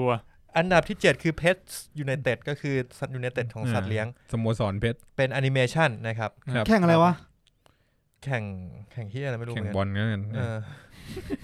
แห้งวันแห้งวันนี้คำถามมึงแต่ละเนี่ยกูอยากรู้กูไม่ได้มันไม่ใช่หนังกีฬาไอ้สัสไม่ใช่กีฬาก็กูไม่ได้เปิด Netflix อยู่โอเคอันดับ6คือ Record of Youth เป็นหนังซีรีส์เกาหลีเหมือนกันเป็นนำแสดงโดยพักโบกอมหน้าคุ้นพักโบกอมคือคนที่ออกมาในตอนจบของอีเทวอนคลาสแล้วก็ปาร์คโซแดมใช่ไม่แปลกใจที่มันจะขึ้นอันดับโอ้โหปาร์คโซแดมก็คือครูเจสสิก้าโอ้คือดารานำ2คนที่คือแบบใช่เรื่องนี้ค่อนข้างคนน่ารักอ่ะหมายถึงปาร์คโซแดมปาร์คโบกอมที่เธอไปทางนี้เหรอวะมึงจงมาอย่างนี้ไปทางไหนวะอันดับ5คือ It's Okay to Not Be Okay ครับตกลงมาแล้วนะฮะเหนียวแน่นอยู่นะยังอยู่แน่นอยู่อันดับ4คือ The World of the Married Couple นะครับตกจากอันดับ1ลงมาแล้วอย่างรวดเร็วเราก็ไม่เพราะว่าเอาจริงๆอ่ะคนที่ดูเรื่องเนี้ยเขาดูที่ทีวีกันแล้วใช่เขาดูไปแล้วอันดับใช่อันดับ3คือ Unlucky Ploy ขึ้นมาพรวดเลยนะครับก็แปลว่าน่าติดตามค่อนข้างมากเหมือนกันนะเรื่องนี้กระแสกำลังดีโอเคอันดับ2คือหนังใหม่คือ The Baby Sister Killer Queen อันนี้เป็นภาคต่อของ The Baby Sister ที่เคยเข้า Netflix นั่นแหละพาร์ท2ใช่ส่วนอันดับ1ก็คือ Alive ใช่ครับน้องผักน่ารักจริงๆอันดับ1เลยนะครับอันดับ1มีซีรีส์มีภาพยนตร์ด้านเกาหลีและซีรีส์เกาหลีอยู่1 2 3 4 5 6เรื่องใน10อันดับของประเทศไทย Netflix ไทยนึกว่าแอปอื่นละกูอยาก VPN ไปดู Netflix เกาหลีว่ะว่าอันดับมันเป็นไงถ้าเป็นหนังไทยอ่ะไม่รู้น่าสนใจนะดิอยากรู้ดูอย่างเงี้ยมีใครที่แบบเป็นผู้ฟังที่อยู่เกาหลีอะไรเงี้ยหรือใช้ Netflix เกาหลีเนี่ยมาบอกพวกเราได้นะว่าฝั่งเกาหลีเขาฮิตอะไรกันใน Netflix ผมลองเสิร์ชแล้ว Netflix Top 10 in South Korea today เห็นเหมือนกันลองเสิร์ชมาเจอเหมือนกันมีอะไรบ้างครับลองดูป่ะเปิดมาเป็นภาษาเกาหลีนึงAlive เว้ยอันดับ1อันดับ10คือ The SpongeBob SquarePants เห็นไหมโอเคอันดับ9อันนี้เป็นมูฟวี่มันไม่ได้มันแยกเป็นโชว์กับมูฟวี่อันดับ9คือ Tessa One Eye Jack อันดับ8 Hungbo The Revolutionist อันดับ7 Purpose of Hiking อันดับ6 The Baby Sister Killer Queenอันดับ5 Fantastic Beasts and Where to Find Them หรือภาคแรกทำไมเราไม่มีอ่ะไม่รู้ว่ะอันดับ4คือ365 Days บ้านฉันบ้านเธอไม่ใช่ละอันดับ3 Little Women อันดับ2 Bad Boy for Life และอันดับ1คือ Alive โหไม่ต่างกันเลยเนี่ย Alive ก็มันเพิ่งเข้าด้วยแหละ Alive เนี่ยครับไปดู The Show บ้างดีกว่า The Show คือ My Absolute Boyfriend ก็เรื่องที่เราพูดไปแล้วเมื่อกี้ Mr. Sunshineเรื่องนี้ดังมานานแล้วGraceful Friends อันดับ7คือ Scarlet Heart Real อันดับ6 Hospital Playlist เพิ่งเข้าเหรอเพิ่งเข้าที่นู่นเพิ่งเข้าเกาหลีเหรอเพิ่งเข้า Netflix ที่เกาหลีคือของเกาหลีมันจะมีมันไปฉายเป็นช่องเคเบิลอันดับ5คือ It's Okay to Not Be Okay เป็นเพิ่งเข้าเหมือนกันอันดับ4คือ Reply 1988อันดับ3 The Good Detective อันดับ2 Record of Youth และอันดับ1 Stranger ก็อยู่ที่1ขอย้อนไป Scarlet Heart เมื่อกี้ก็คือ Moon Lover ของ IU โอเคแปลกดีก็มีแต่เกาหลีก็แน่แหละของเรายังมีแต่เกาหลีเลยไม่เหมือนกันเรามีอารักกี้พอยเรามีอารักกี้พอย ผมขอ Top 10 Netflix in the world today world เลยมามา Top 10 movie on Netflix in the world today เอาแค่อันดับ1 2 3พอ5อันดับแล้วกัน5อันดับPet United อันดับ5อันดับ4 Love Guaranteed หนังใหม่เพิ่งเข้าอันดับ3 The Social Dilemma เพิ่งเข้าเป็นหนังใหม่อันดับ2คือ Alive ไม่ธรรมดาแล้วอันดับ1 The Baby Sister Killer Queen โอ้โหของเรานี่อยู่อันดับ2ป่ะอันดับ2ใช่มาดู5อันดับซีรีส์กันบ้างนะครับผม5คือ Her Mother Killer เรื่องอะไรวะไม่รู้จักอันดับ4คือ Get Organized with the Home Edit เรื่องอะไรวะเคยเห็นทั้งโลกมันดูอะไรกันเป็นเหมือนโชว์จัดบ้านอันดับ3คือ Cobra Kai คอบบ้าใครอันเนี้ยมันเป็นใครอะหนังมันเป็นซีรีส์ที่เป็นภาคเป็นเนื้อเรื่องภาคต่อของหนังสั้น Cobra Kai ใน YouTube ไม่ใช่ The Karate Kid ฮะ The Karate Kid มันมี5ภาคใช่ไหมแล้วไอเนี้ยCobra Kaiมันเป็นเรื่องที่เป็น prequel เป็นซีควอลหลังจากนั้นอีก30กว่าปีแต่Cobra Kaiมันไม่ได้ว่ะใช่30กว่าปีของแต่Cobra Kaiมันเอามาทำเป็นอันนี้มันเป็นซีรีส์เฉยๆอันนี้มันมีCobra Kaiอีกอันนึงที่เป็นหนังมั้งใช่ไหมอันนี้มันเป็นซีรีส์โอเคครับดังอยู่ช่วงก่อนหน้านี้ที่มันเข้าไทยก็เห็นมีติดอยู่นิดๆอันดับ2คือ Lucifer นี่ค่อนข้างดังในต่างประเทศรีวิวเยอะส่วนอันดับ1คือ Away Away อเมริกาก็อันดับ1เหมือนกันก็อันดับ1ของโลกAway ที่เป็นแม่บินไปนอกโลกใช่ไหมใช่อวกาศดราม่าที่มีความอวกาศหน่อยๆส่วนฝั่งอเมริกาก็เป็นหมายถึงว่าโชว์หมายถึงมูฟี่ก็เป็น Baby Sitter กับ Pet United เหมือนกันเฮ้ยเว็บนี้ดีว่ะกูไม่ต้องเปิด Netflix แล้วกูเปิดเว็บนี้ดีกว่าน่าสนุกกว่าเยอะเลยมึงจะเอาอะไรมาเอกวาดอร์ดูได้หมดเลยดูได้ทุกประเทศดูเว็บเดียวกันใช่ไหมเนี่ยเว็บเดียวกันลิงก์แรกไม่น่ารอดมีไทยไหมกูอยากรู้ว่ามันเหมือนในแอปป่ะไอสัตว์เพชรพูดงี้มันทำให้ความน่าเชื่อถือของสิ่งที่กูพูดไปน้อยลงกูเปิดจากเว็บ Netflix กูต้องเชื่อเว็บ Netflix มากกว่าเรื่องนี้โอเคงั้นเราพอละข้ามเฮ้ยเดี๋ยวกูอยากมึงว่าญี่ปุ่นอะท็อป 10 movie อันดับ1คืออะไรอันดับ1เลยไม่น่ามีแล้วมั้งอะไรโอเคคือเอาจริงๆอันดับ1ซีรีส์ที่ญี่ปุ่นโดราเอมอน Crash Landing on You เฮ้ยเชี่ยอย่าเป็นขยักคิ้ว2ทีจริงมั้ยเนี่ยกระตุกเล็กน้อยเอาแต่จริงๆคนญี่ปุ่นไม่ได้ดู Netflix เป็นหลักนะเหรอเขามีที่นู่นมันจะมี Hulu มี Amazon Prime เขาน่าจะไปทาง Amazon 2ตัวนี้จะเป็นตัวเด่นของเขาพูดถึง Amazon Prime ผมเพิ่งนึกขึ้นมาได้อะไรวะผมได้ Amazon Prime มาแล้วมึงดูมานี่ดูแล้ว All or Nothing Tottenham Hotspur สนุกสัตว์ชอบมากมันจริงเหรอมันคืออะไรนะครับมันเป็นเหมือนเป็นด็อกิเมนทารีของ Tottenham Hotspur คือสโมสรฟุตบอล Tottenham Hotspur นะครับซึ่งปีที่ผ่านมาก็มีดราม่าหลายอย่างของสโมสรปลดโค้ชที่ทำทีมมา5ปีได้โค้ชที่เรียกว่าคาแรคเตอร์จัดที่สุดในโลกแต่ว่ากำลังอยู่ในช่วงขาลงมาคุมทีมอะไรอย่างนี้มันก็เหมือนเราได้ดูดราม่าหนังฟุตบอลชั้นดีเรื่องนึงเพราะว่าตัวมูรินโญ่เขาค่อนข้างเป็นโค้ชที่อารมณ์แบบเขามีคาแรคเตอร์เยอะมีการเล่นนู่นนี่นั่นเหมือนแกเล่นเหมือนแกเล่นหนังอยู่เอาจริงๆเหมือนไปดูสตีฟจ็อบส์ว่างั้นจะว่างั้นก็ไม่รู้เหมือนกันดรามาติกมีความดรามาติกสูงอะไรเงี้ยก็สนุกดีผมดูไปประมาณ4 ตอนแล้วดูก่อนนอนอะไรเงี้ยก็โอเคมันมีทั้งหมดกี่ตอนนะอันนี้เขาจะออกมาเรื่อยๆตอนนี้รู้สึกจะมี6 ตอนแล้วเป็นซีรีส์เหรอมาเป็นซีรีส์ออกมาเรื่อยๆไม่ได้ออกมาทีเดียวหมดคือมันก็คือถ่ายทำแบบปัจจุบันเลยใช่ไหมกำลังแบบถ่ายมาเรื่อยๆป่ะผมรู้สึกว่าเขาจะถ่ายแค่ฤดูกาลเดียวคือฤดูกาลที่แล้วแล้วเขาก็จะเก็บมาเรื่อยๆเราก็จะได้เห็นแบบช่วงโควิดอะไรเงี้ยว่าสโมสรเป็นไง handle เรื่องยังไงผมว่าน่าสนใจดีแล้วก็ถ่ายทำดีแปลซับไทยก็ดีไม่มีซับไทยโทษแปลซับอังกฤษผมใช่กูดูซับอังกฤษแปลซับอังกฤษกูเปิดซับอีกทีนึงเพราะว่าก็ต้องยอมรับว่านักฟุตบอลมีแบบสำเนียงฟังบางคนก็ยากนะถูกต้องก็เลยต้องดูซับอังกฤษไปก่อนครับโอเคชื่ออะไรนะอีกที all or nothing Tottenham Hotspur โอเคก็ใครมี Amazon Prime ตอนนี้ก็ไปดูได้ตอนนี้ผมก็ใช้ของคุณปุ๊กอยู่จ่ายยังปุ๊กบอกว่าเดี๋ยวเก็บตังค์แล้วเดี๋ยวมันถึงช่วงเก็บตังค์เราค่อยว่ากันตอนนี้ยังเป็นช่วงนั่นอยู่ฟรีไทยเอาจริงๆเนี่ยเราก็ฟรีไทยเอาปุ๊กหมดก็ไปฟรีไทยเอาตั้นต่อแล้วฟรีไทยเอาเพชรต่อแต่ผมว่าผมจะจอยนะหลังจากนี้แต่ว่ายังเท่าที่เห็นมันจะมีผมชอบ UI มันนะแปลกดีไม่เคยใช้เลย UI มันเท่ดีแต่ตอนแรกใช้ยากมากตอนนี้พอใช้เป็นแล้วโอเคแล้วแบบมันมีแคสขึ้นด้วยเว้ยคือเรื่องเนี้ยถ้ามีดาร์กนะมึงควรมาอยู่ใน Amazon Prime คือกดพอสปุ๊บใครอยู่ในฉากแม่งขึ้นเลย แต่ถ้าคุณกดไม่ดีคุณก็จะเหมือนต้องแบ็ก2 รอบอะไรเงี้ยถ้าคุณยังไม่ชินพอชินแล้วมันก็โอเคของกูขึ้นมาเลยว่าแบบเดเล่อัลลี่มูรินโญ่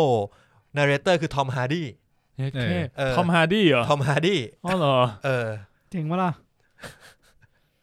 คือมันก็ดีใน UI เนี่ยดีเทลมันดีนะใช้ได้ประมาณนี้ครับผมครับโอเคเมื่อกี้เราพูดถึงอะไรนะท็อป 10 Netflix หมดแล้วโอเคงั้นไปต่อกันเลยดีกว่าครับกับ Upcoming Book Trailer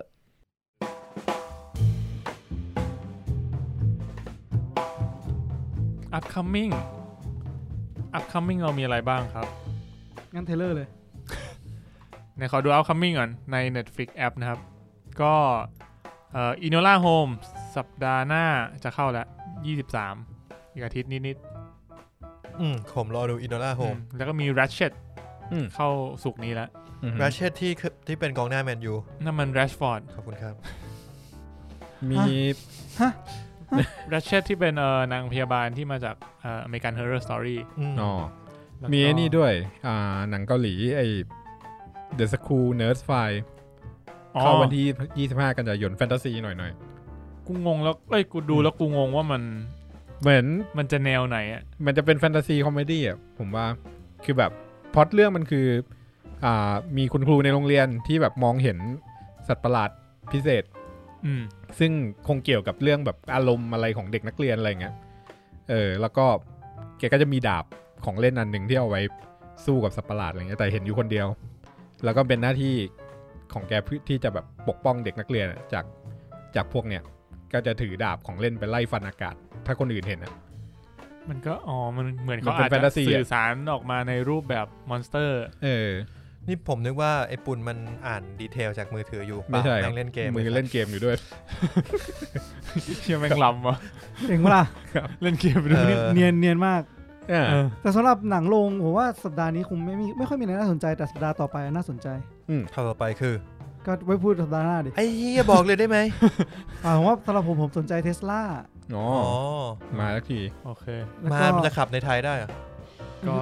หาเติมน้ำมันยากหน่อยโอเคไม่ใช่น้ำมันหรอวะก็เอาไอ้นี่ไปดิเอาเครื่องปั่นไฟใส่ท้ายรถไปกรีนแลนด์นี่แอบสนใจนะแต่ไม่มั่นใจว่าจะอยากดูกันในโรงขนาดนั้นหรือเปล่าอุกกาบาตชนโลกของเจอราร์ด บัตเลอร์ผมนึกว่ากรีนแลนด์ที่มันเพิ่งดูดก๊าซหัวเราะไปนั่นกรีนบูธโอ้วันนี้แม่งสุดจริงว่ะพรีเมียร์ลีกเปิดฤดูกาลไอ้สัตว์ให้กูหน่อยโอเคกาวจริงมีเรื่องนึงน่าสนใจมาวันพุธนี้ละ The Devil All the Time เฮ้ยคุ้นเรื่องอะไรนะทอม ฮอลแลนด์โรเบิร์ต แพตตินสันเซบาสเตียนสแตนโรเบิร์ตแพตด้วยเหรอใช่สการ์ดใครดูก็ระวังติดโควิดนะฮะติดโควิดจากโรเบิร์ต แพตตินสันคิมออนมึงเชื่อเดี๋ยวคนจะพูดไงดีวะคือไม่มีใครเชื่อหรอกแต่ถ้ามีใครเชื่อนี่กูทำหน้าไม่ถูกจริงๆนะเมื่อกี้หน้ามึงก็ไปไม่ถูกเหมือนกันครับนั่นแหละครับโอเคน่าจะมีประมาณนี้ upcoming แล้วกันครับผมมาที่เทรลเลอร์ใหม่กันเลยนะครับก็ปกติเราเทรลเลอร์หรือบ็อกออฟฟิศก่อนวะให้กูจะจัดให้อันนี้อยู่ด้วยกันบ็อกออฟฟิศก่อนอ๋อเหรอครับงั้นเราเทรลเลอร์ก่อนแล้วกันอะไรวะเนี่ยกูจะจัดให้มันอยู่ด้วยกันนะก็นี่ไงอยู่ด้วยกันคืออะไรขึ้นก่อนก็ได้ใช่ไหมอยู่ด้วยกันเนี่ยถูกไหมใช่เอาเขามีกับเทรลเลอร์อะไรก็ได้โอเคหมายถึงบ็อกออฟฟิศหมายถึงว่าupcoming กับเทรลเลอร์อยู่ด้วยกันกูอยากให้มันอยู่ด้วยกันแล้วบ็อกออฟฟิศไปอยู่ข้างหลังจะอยู่ข้างหน้าหรือทีหลังก็ได้โอเคงั้นเอาเทรลเลอร์ก่อนครับโอเคครับงั้นเทรลเลอร์เลยเทรลเลอร์ใหม่นะครับก็จะมีหนังเรื่อง Freaky จากค่าย Blumhouse นะครับก็ผู้กำกับคนเดียวกับ Happy Death Day Freaky เนี่ยจะเป็นคุณเคยดู Freaky Friday ไหมที่มันสลับร่างกันเคยอันนี้จะเป็นสลับร่างเหมือนกันแต่ว่าสลับร่างกับฆาตกรโหคือนางเอกคือแคทเธอรีนนิวตันคนที่เป็นนางเอกดีเทคทีฟปิกาจูแล้วก็ดีเทคทีฟปิกาจูคุณอาจจะนึกหน้าไม่ค่อยได้คุ้นๆหน่อยผมทองบลอนๆทั้งเรื่องจำได้แค่ปิกาจูส่วนตัวสวยคนนั้นสวยชอบตัวเอกผู้ชายเนี่ยที่เป็นฆาตกรเนี่ยคือวินส์วอนไอ้เชี่ยหนังตลกแน่นอนหนังตลกคือมันเป็นจังหวะที่แบบฆาตกรต่อเนื่องกำลังจะฆ่านางเอกแล้วมันก็เกิดเหตุอะไรสักอย่างนึงทำให้2คนเนี้ยสลับร่างกันรักโรแมนติกแล้วทีเนี้ยมันก็เลย ทำให้ตัวผู้หญิงอ่ะซึ่งตอนนี้มึงอยู่ในร่างวินสวอนแล้ววินสวอนก็ต้องแสดงเป็นผู้หญิงหน่อยผู้หญิงเพื่อที่จะมาสลับร่างกลับคืนมันก็จะมีความแบบกวนตีนวายป่วงแบบวิ่งตามจะไปหานางเอกเงี้ยไอ้เหี้ยไอ้ตัวฆาตกรที่แม่งเป็นผู้หญิงอยู่เงี้ยแม่งก็ตะโกนแบบว่าช่วยด้วยฆาตกรไล่ฆ่ากูอยู่ไอ้เหี้ยนี่กวนตีนเนี่ยไปดูหนังตัวอย่างฮาจริงฮามากน่าดูเรื่องนี้มันเป็นการสลับพล็อตที่ฉลาดตามแนวของบัมเฮาอ่ะนี่คือบัมเฮาของบัมเฮาไอ้เหี้ยราชาไหนมันเครดิตอันนี้น่าจะเข้าโรงหนังอ๋อเหรอเข้าศุกร์13พฤศจิกาอุ้ยตั้งนานอยู่มันครีเอทว่ะมันดูฮาก็จริงแต่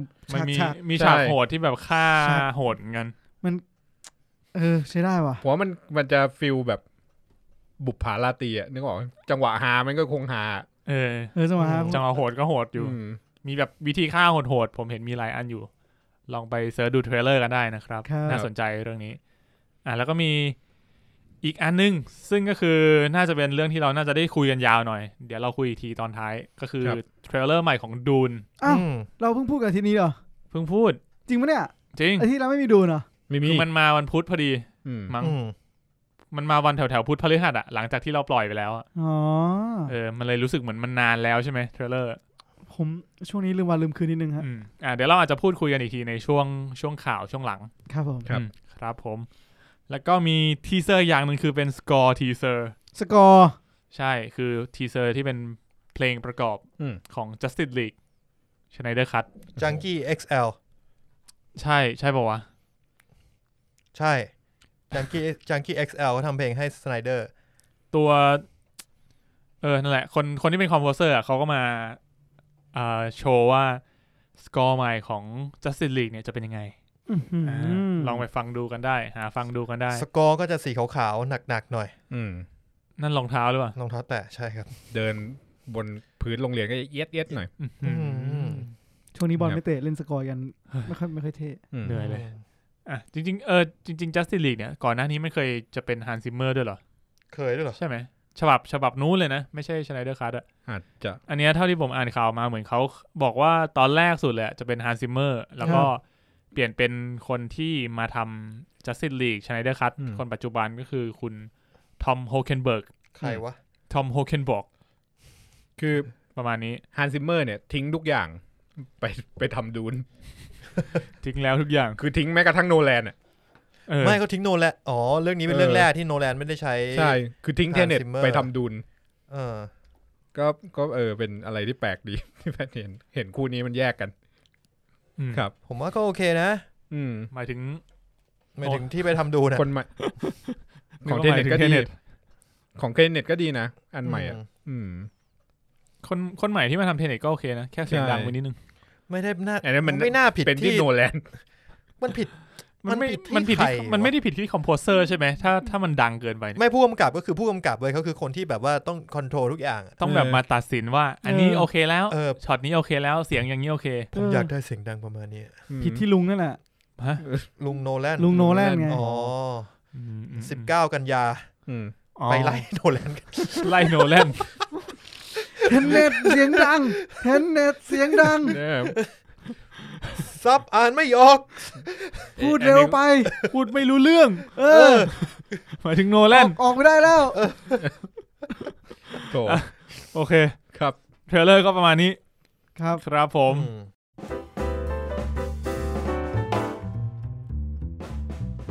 มาที่ Box Office กันบ้างดีกว่าครับผมครับผมสัปดาห์นี้นะครับเทเน็ตเนี่ยทำไปอีก6,700,000นะครับที่อเมริกาดรอปลงมา 66% เลยก็คือเริ่มฉายละใช่รวมในอเมริกาตอนนี้คือประมาณ 29.5 ล้านทั่วโลกตอนนี้อยู่ที่207ล้านโอ้โหแต่ว่าที่หนักกว่านั้นคือมู่หลานครับที่เปิดตัวแบบผิดหวังหนักเลยมู่หลานหนักมากเปิดตัวในจีนได้แค่23ล้านคือถ้าเปิดตัวในจีนได้แค่นี้ก็จบแล้วมันคือตลาดที่ตั้งเป้าใช่ตั้งเป้าว่าแบบมึงทำมาค่อนข้างอวยจีนระดับนึงนะคุณรู้ได้ไงมีคนบอกมาดูพล็อตดิเพชรดูแล้วยังไม่ดูใช่ยังไม่ดูคิดว่าคงไม่ได้ดูผมไม่เฉยๆนะไม่ได้ไฮป์มากกับมู่หลานผมว่าไอ้ดาบสองคมของการทำหนังดิสนีย์มันเริ่มออกผลแล้ว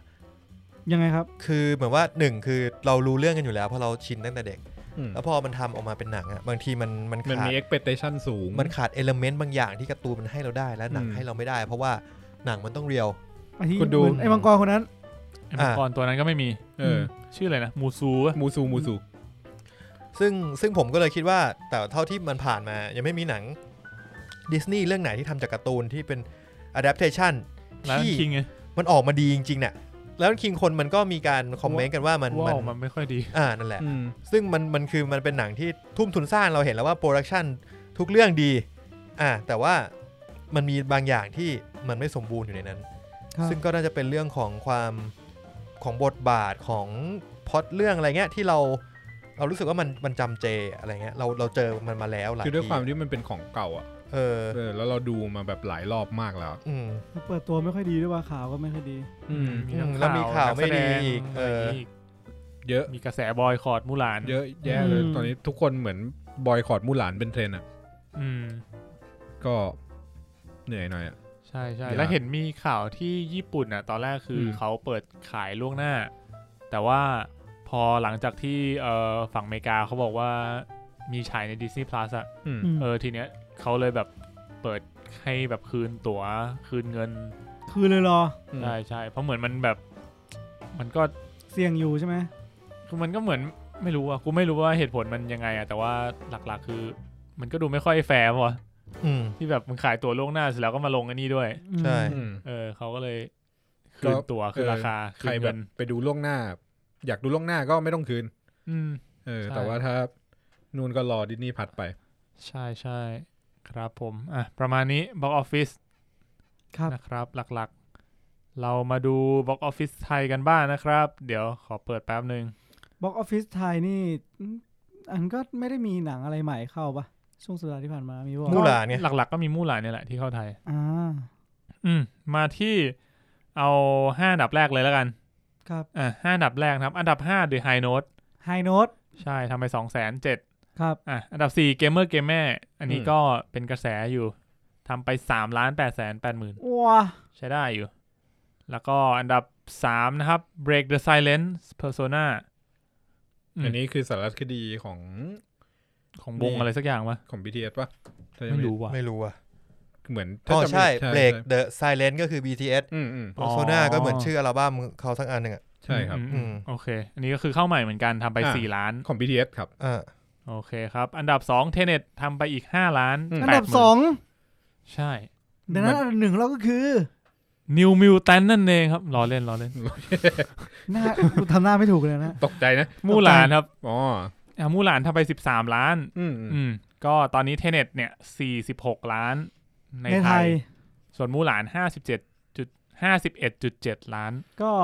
แต่มันค่อนข้างเห็นผลนะเพราะว่าแบบออกมาส่วนใหญ่พอดูเสร็จแล้วก็แบบออกมาพูดว่าเฮ้ยหนังแม่งยากเลยกลายเป็นว่าคนหมายถึงTenet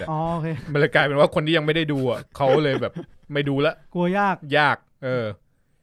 ก็เลยแบบทำร้ายหน่อยนึงจริงๆเขาแบบเป็นไอ้นี่วะแบบเฮ้ยหนังดูยากว่ะเฮ้ยงั้นไปดูรอบ2ดิเห็นไหมเงิน2เท่าแต่คนที่ไม่เคยดูเนี่ยก็แบบเอาเหี้ยดูยากไม่ดูดีกว่าดาบสังคมนะดาบสังคมทุกบอกไม่ได้วะแผนเนี้ยถ้าคิดนี้ดาบสังคมเลยอาจจะไม่เวิร์กก็มู่หลานอันนี้อาทิตย์ที่2แล้วจริงๆครับเข้ามา51ล้านถือว่าเยอะอยู่แต่คนไทยไปดูมู่หลานเยอะนะเยอะๆจริงๆมันเป็นไม่กี่ประเทศนะที่ฉายเนี่ยมู่หลานถึงมันมีกระแสบอยคอตมู่หลานแต่ว่าผมว่าคนไปดูก็ยังเยอะอยู่ใช่ว่าจริงๆอาจจะเพราะกระแสดิสนีย์พัดเองหรือเปล่าที่ทำให้ก็อย่างไทยมันไม่มี Disney Plus กูก็ถ้าไม่ดูในโรงมันก็ไม่มีให้ดูไงก็ใช่ไงเนาะแต่ผมรู้สึกว่าคนเราชอบมู่หลานกันอยู่แล้วเว้ยหมายถึงว่าตอนที่มันเป็นการ์ตูนก็ตามเราชอบค่อนข้างชอบมู่หลานกันส่วนตัวผมก็ชอบที่สุด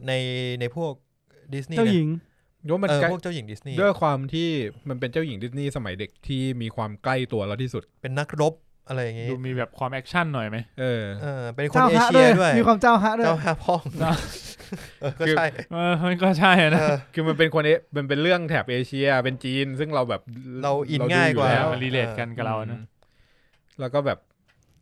มีสงครามมีอะไรอย่างงี้มันก็เลยถูกใจเด็กผู้ชายอย่างเรามากกว่าแบบซินเดอเรลล่าอะไรอย่างเงี้ยทำไมลิตเติ้ลเมอร์เมดLittle Mermaid มันก็สนุกนะมีสงครามเหรอ มึงจะสนใจแต่การ์ตูนที่มีสงครามเหรอเพชร เราเป็นเด็กผู้ชายสงสัยบ้าสงครามมันมีแค่โดนตัดเสียงไม่มีสิทธิ์ออกเสียงนั่นอะไรวะเนี่ย Little Mermaid ไง Little Mermaid ไงLittle Mermaid ขายเสียงว่ะไม่มีสิทธิ์ออกเสียงด้วยขายเสียงเลยเป็นคนขายเสียงหนังมันดราม่าว่ะเฮียครับผมพูดตอนนี้แบบนี้แบบคนละเรื่องเลยนะโอเคนั่นก็เป็น Box Office ในสัปดาห์นี้ครับนะครับผม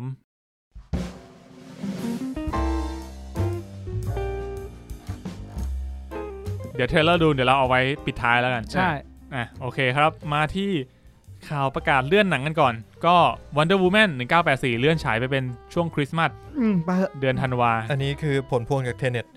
เพราะว่า Tenet ไม่ประสบความสำเร็จหลังจากที่เข้าโรงอยากจะโกยเงินต่อสักหน่อยแล้วคุณว่าถ้ามุดไปตรงนั้นเลยอ่ะตรงนั้นคือตรงคริสต์มาสเนี้ยก็เขายังมีเวลาตัดสินใจไงถ้าไม่ประสบความสำเร็จก็ไปอีกถอยไปอีกอย่าเลื่อนเยอะเดี๋ยวโดนดูนเพราะอย่างดูนตอนนี้ก็คือมันยังไม่ได้เลื่อนนะซึ่งมันทำให้ตอนนี้ดูนฉายก่อน Wonder Woman ละ1 สัปดาห์ซึ่งก็น่าสนใจว่ามันจะปล่อยให้ฉายต่อกัน1 สัปดาห์หรือเปล่าน่าดิแต่แบบกระแสเรีแอคชั่นของเทรลเลอร์มันดีแบบเทรลเลอร์ของ Wonder Woman เยอะเลยของดูนผมว่ามันมี2ส่วนนะมันมีแบบขึ้นอยู่ว่ามึงอยู่เฟซใครเงี้ยอาจจะใช่เพราะว่าแบบรอบตัวผมมีแต่แบบคนสาวแต่ผมไม่เห็นคนไม่ชอบนะผมว่าเทรลเลอร์มันดีนะเทรลเลอร์มันดีแต่ก็มีหลายๆอย่างที่ผมสงสัยอยู่เหมือนกันคุณสงสัยอะไรก็เดี๋ยวไปคุยกันโทษโอเครอดูปลายปีก็เรียกว่าถ้ามันยังไม่เลื่อนเดือนธันวาเราจะมีให้ดู2 ยักษ์2 เรื่องเลยผมว่าในไทยเราไม่ค่อยมีปัญหาอะไรกับการเอาหนังมาฉายนะซึ่งคนก็ดูแบบถือว่าใช้ชีวิตอีกอย่างคือนิยายไทยเนี่ยเขาวางแผนว่าจะวางขายพร้อมๆใกล้ๆช่วงหนังออกเลยไม่ได้เหรอแปลเสร็จแล้วปกไม่เป็นโปสเตอร์หนังช่วยสัตว์อย่าเลยขอร้องขอร้องว่ากูไม่รอดว่ะไม่รอดเกลียดทำไมถึงอะไรวะคือออกเวอร์ชันนู้นมาให้ก็ได้เวอร์ชันที่เอาปกให้กูอยากรู้มันมีใครวิเคราะห์อะไรพวกนี้ไหมมีบทความคือปกติสำนักพิมพ์ฝรั่งมันจะทำคือมันจะทำออกมา2 เวอร์ชันคือปกเวอร์ชันที่ไม่ใช่หนังกับปกธรรมดากับปกหนังอ่ะกูอยากรู้จริงว่าคนไทยส่วนใหญ่เลือกอะไรเลือกไม่ได้บางทีก็เลือกไม่ได้คือผมเห็นคนที่คุยกันส่วนใหญ่คือเขาก็จะอยากได้ปกออริจินอลใช่แต่ว่าทีนี้คุณก็ต้องมองว่าข้อดีอีกอย่างหนึ่งของการที่มันทำปกแบบไม่ออริจินอลคือเป็นโปสเตอร์หนังนะคุณว่ามันคือเรื่องนี้มันช่วยเพราะว่าหนังอะเพิ่มยอดขายหนังมันมีส่วนแหละที่ทำให้หนังสือมันขายดีขึ้นคือคนที่มันอยากได้ปกคลาสสิกอะมันคือคนที่ไม่ต้องมีหนังมันก็จะซื้อใช่ใช่เหมือนผมอะไรอย่างเงี้ยก็แบบไม่ต้องมีหนังแต่ถ้าผม prefer ซื้อผมก็เลือกที่จะซื้อแบบปกคลาสสิกนะแต่ว่าโอเคผมสนใจเพราะมีหนังอันนี้ผมยอมรับผมสนใจเพราะมีหนังแต่ผมไม่อยากได้ปกที่เป็นโปสเตอร์หนังถ้าเป็นโลโก้อะพอไหวไหมพอไหวโลโก้เดียวกับหนังใช่ไหมโลโก้ที่เขียนว่าดูนที่เป็นเหมือนดาวพอไหวที่ไม่ใช่คำภาษาไทยก็โอเคดออูโนกูอันนั้นผมว่าแม่งหรือมึงจะดอแม่งบียอนดูนแม่งบียอนความจินตนาการผมไปนิดนึงอ่ะดูนนะคือไม่คิดว่ามันจะใช้เทมเพลตเดียวกันที่แบบดูนอะภาษาอังกฤษดูนกับดออูนอดูนนี่แบบมึงเว้นสเปซเยอะๆจริงๆมันก็ได้อยู่นะมันแปลกๆโอเครอดูกันปลายปีนี้นะครับครับผมแคนดี้แมนครับถัดมาของจอร์แดนพิวตอนนี้ประกาศเลื่อนฉายไปเป็นปีหน้าคนเริ่มเบื่อแล้วนะเริ่มเบื่อจอร์แดนพิวแล้วนะ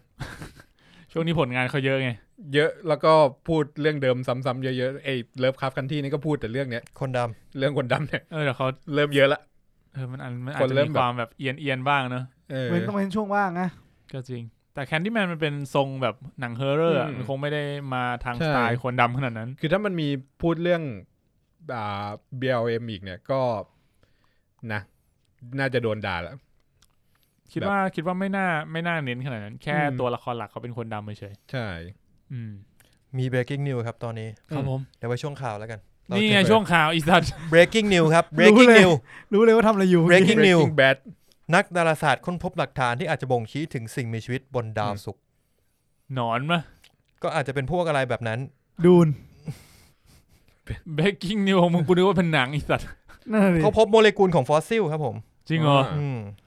ไอ้เชี่ยคำว่าโมเลกุลของฟอสซิลเนี่ยมันอาจจะเป็นแบบตอนแรกอะดาวศุกร์มันวิ่งมาชนโลกแล้วทับไดโนเสาร์แล้วมันกระเด็นออกไปนึกถึงเวลาแบบกูเดินเหยียบแมลงแล้วก็จะมีเศษแมลงติดตีนกูไปอย่างเงี้ยแล้วเกิดกลายเป็นระบบสุริยะแบบนี้น่าสนใจโอเคแต่ผมเชื่อเรื่องเอเลี่ยนนะว่ามันมีเอเลี่ยนแต่ว่ามันไม่ผมก็ไม่คิดว่าผมไม่รู้ว่ามันจะเป็นแบบเอเลี่ยนแบบที่เราเจอในหนังไหมอะไรเงี้ยผมว่ามันอาจจะยากหน่อยถ้าเป็นสไตล์นั้นอะไรเงี้ยแบบโพรเมธีอุสมันก็อาจจะยากเกินไปนี่คือวันนั้นผมเคยดูช่อง YouTube คำอันนึงเขาบอกว่าผมมาเชื่อเหมือนช่องนี้คือจริงๆแล้วอ่ะลองคิดถึงโลกเราอ่ะโลกใบเนี้ยมีอายุมากี่ล้านปีไม่รู้แล้วเราอ่ะมี civilization มนุษย์แบบเนี้ยที่หวังจะเคลื่อนที่ออกไปนอกจักรวาลอ่ะเป็นหลักแบบไม่เกิน10,000 ปีเทียบแล้วเป็นเปอร์เซ็นต์อ่ะประมาณ 0.0000001% ของชีวิตของดาวนั้นทั้งหมดก็จริงแล้วคุณคิดว่ามันเป็นไปได้กี่เปอร์เซ็นต์ที่สิ่งมีชีวิตแบบนี้มันจะเกิดขึ้นพร้อมๆกันในจักรวาลใบนี้มันเป็นไปได้อยู่แล้วแต่ว่าเวลากว่าที่มันจะเดินทางมาหากันมันหลายล้านปีแสงไงไม่คือแค่รู้สึกว่าเนี่ยสมมติว่าอีก1,000 ปีอ่ะมนุษย์โลกล่มสลายอ่ะอาจจะเป็นวันเดียวกับที่อารยธรรมนั้นอ่ะมีจรวดออกไปดาวอังคารได้เข้าใจป่ะคือเรียกว่าต้องมีโอกาสแค่ไหนที่เราจะเจอกันในช่วงที่เรามี civilization ระดับที่สามารถเคลื่อนที่ออกจากที่สามารถติดต่อกันได้ใช่มันยากยิ่งยากเข้าไปอีกอ่ะคืออาจจะมีแต่ว่าแค่เวลาเหลื่อมกันไปสัก1,000 ปีมันก็ไม่เจอแล้วคือเราฟังรู้สึก1,000 ปีมันนานมากแต่จริงๆแบบบางทีอาจจะแค่พรุ่งนี้ก็ได้ปีนึงก็ได้แต่มันเหลื่อมไปแค่ปีเดียวอ่ะอีกฝั่งนึงเริ่มอีกฝั่งนึงล่มอ่ะก็ไม่เจอกันแล้วนะงั้นคุณต้องไปอ่านดาวซันทีนั่นไงน่าสนใจดาวซันทีหรือ The Three Body Problem หรือไม่คุณก็ดู D&D รอดูเขารอดู D&D จะมาเล่าให้ฟังนี่จะเล่าให้ฟังครับ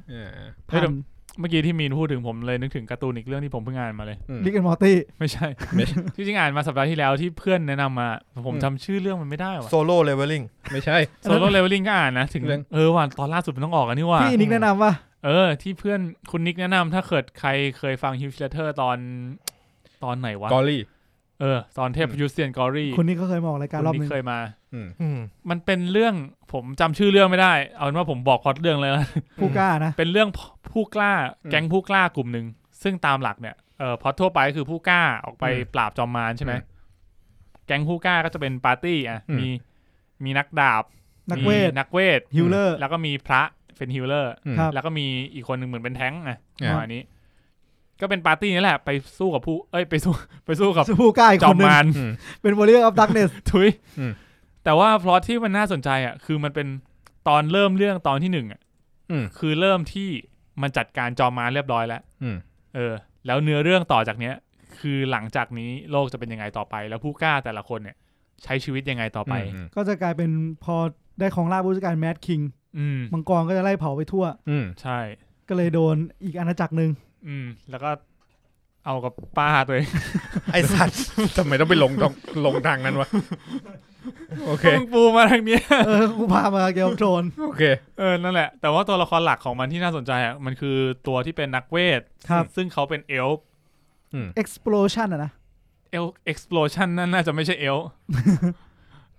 ก็เป็นเอลฟ์เนี่ยซึ่งจริงๆแล้วรู้สึกว่าเขาไม่ได้บอกชัดเจนนะแต่ว่าในเนื้อเรื่องก็คือเหมือนกับว่าอายุของเอลฟ์เนี่ยน่าจะแบบเป็นหมื่นปีอายุที่เป็นนักร้องเกาหลีนะมันอายุทุยนั่นแหละแล้วก็เพราะงั้นเนี่ยเอลคนเนี้ยเพิ่งมีอายุได้แค่แบบหลัก100 ปียังเหลือชีวิตอีกตั้งเยอะมากหลายพันปีเพราะงั้นแบบยิ่ง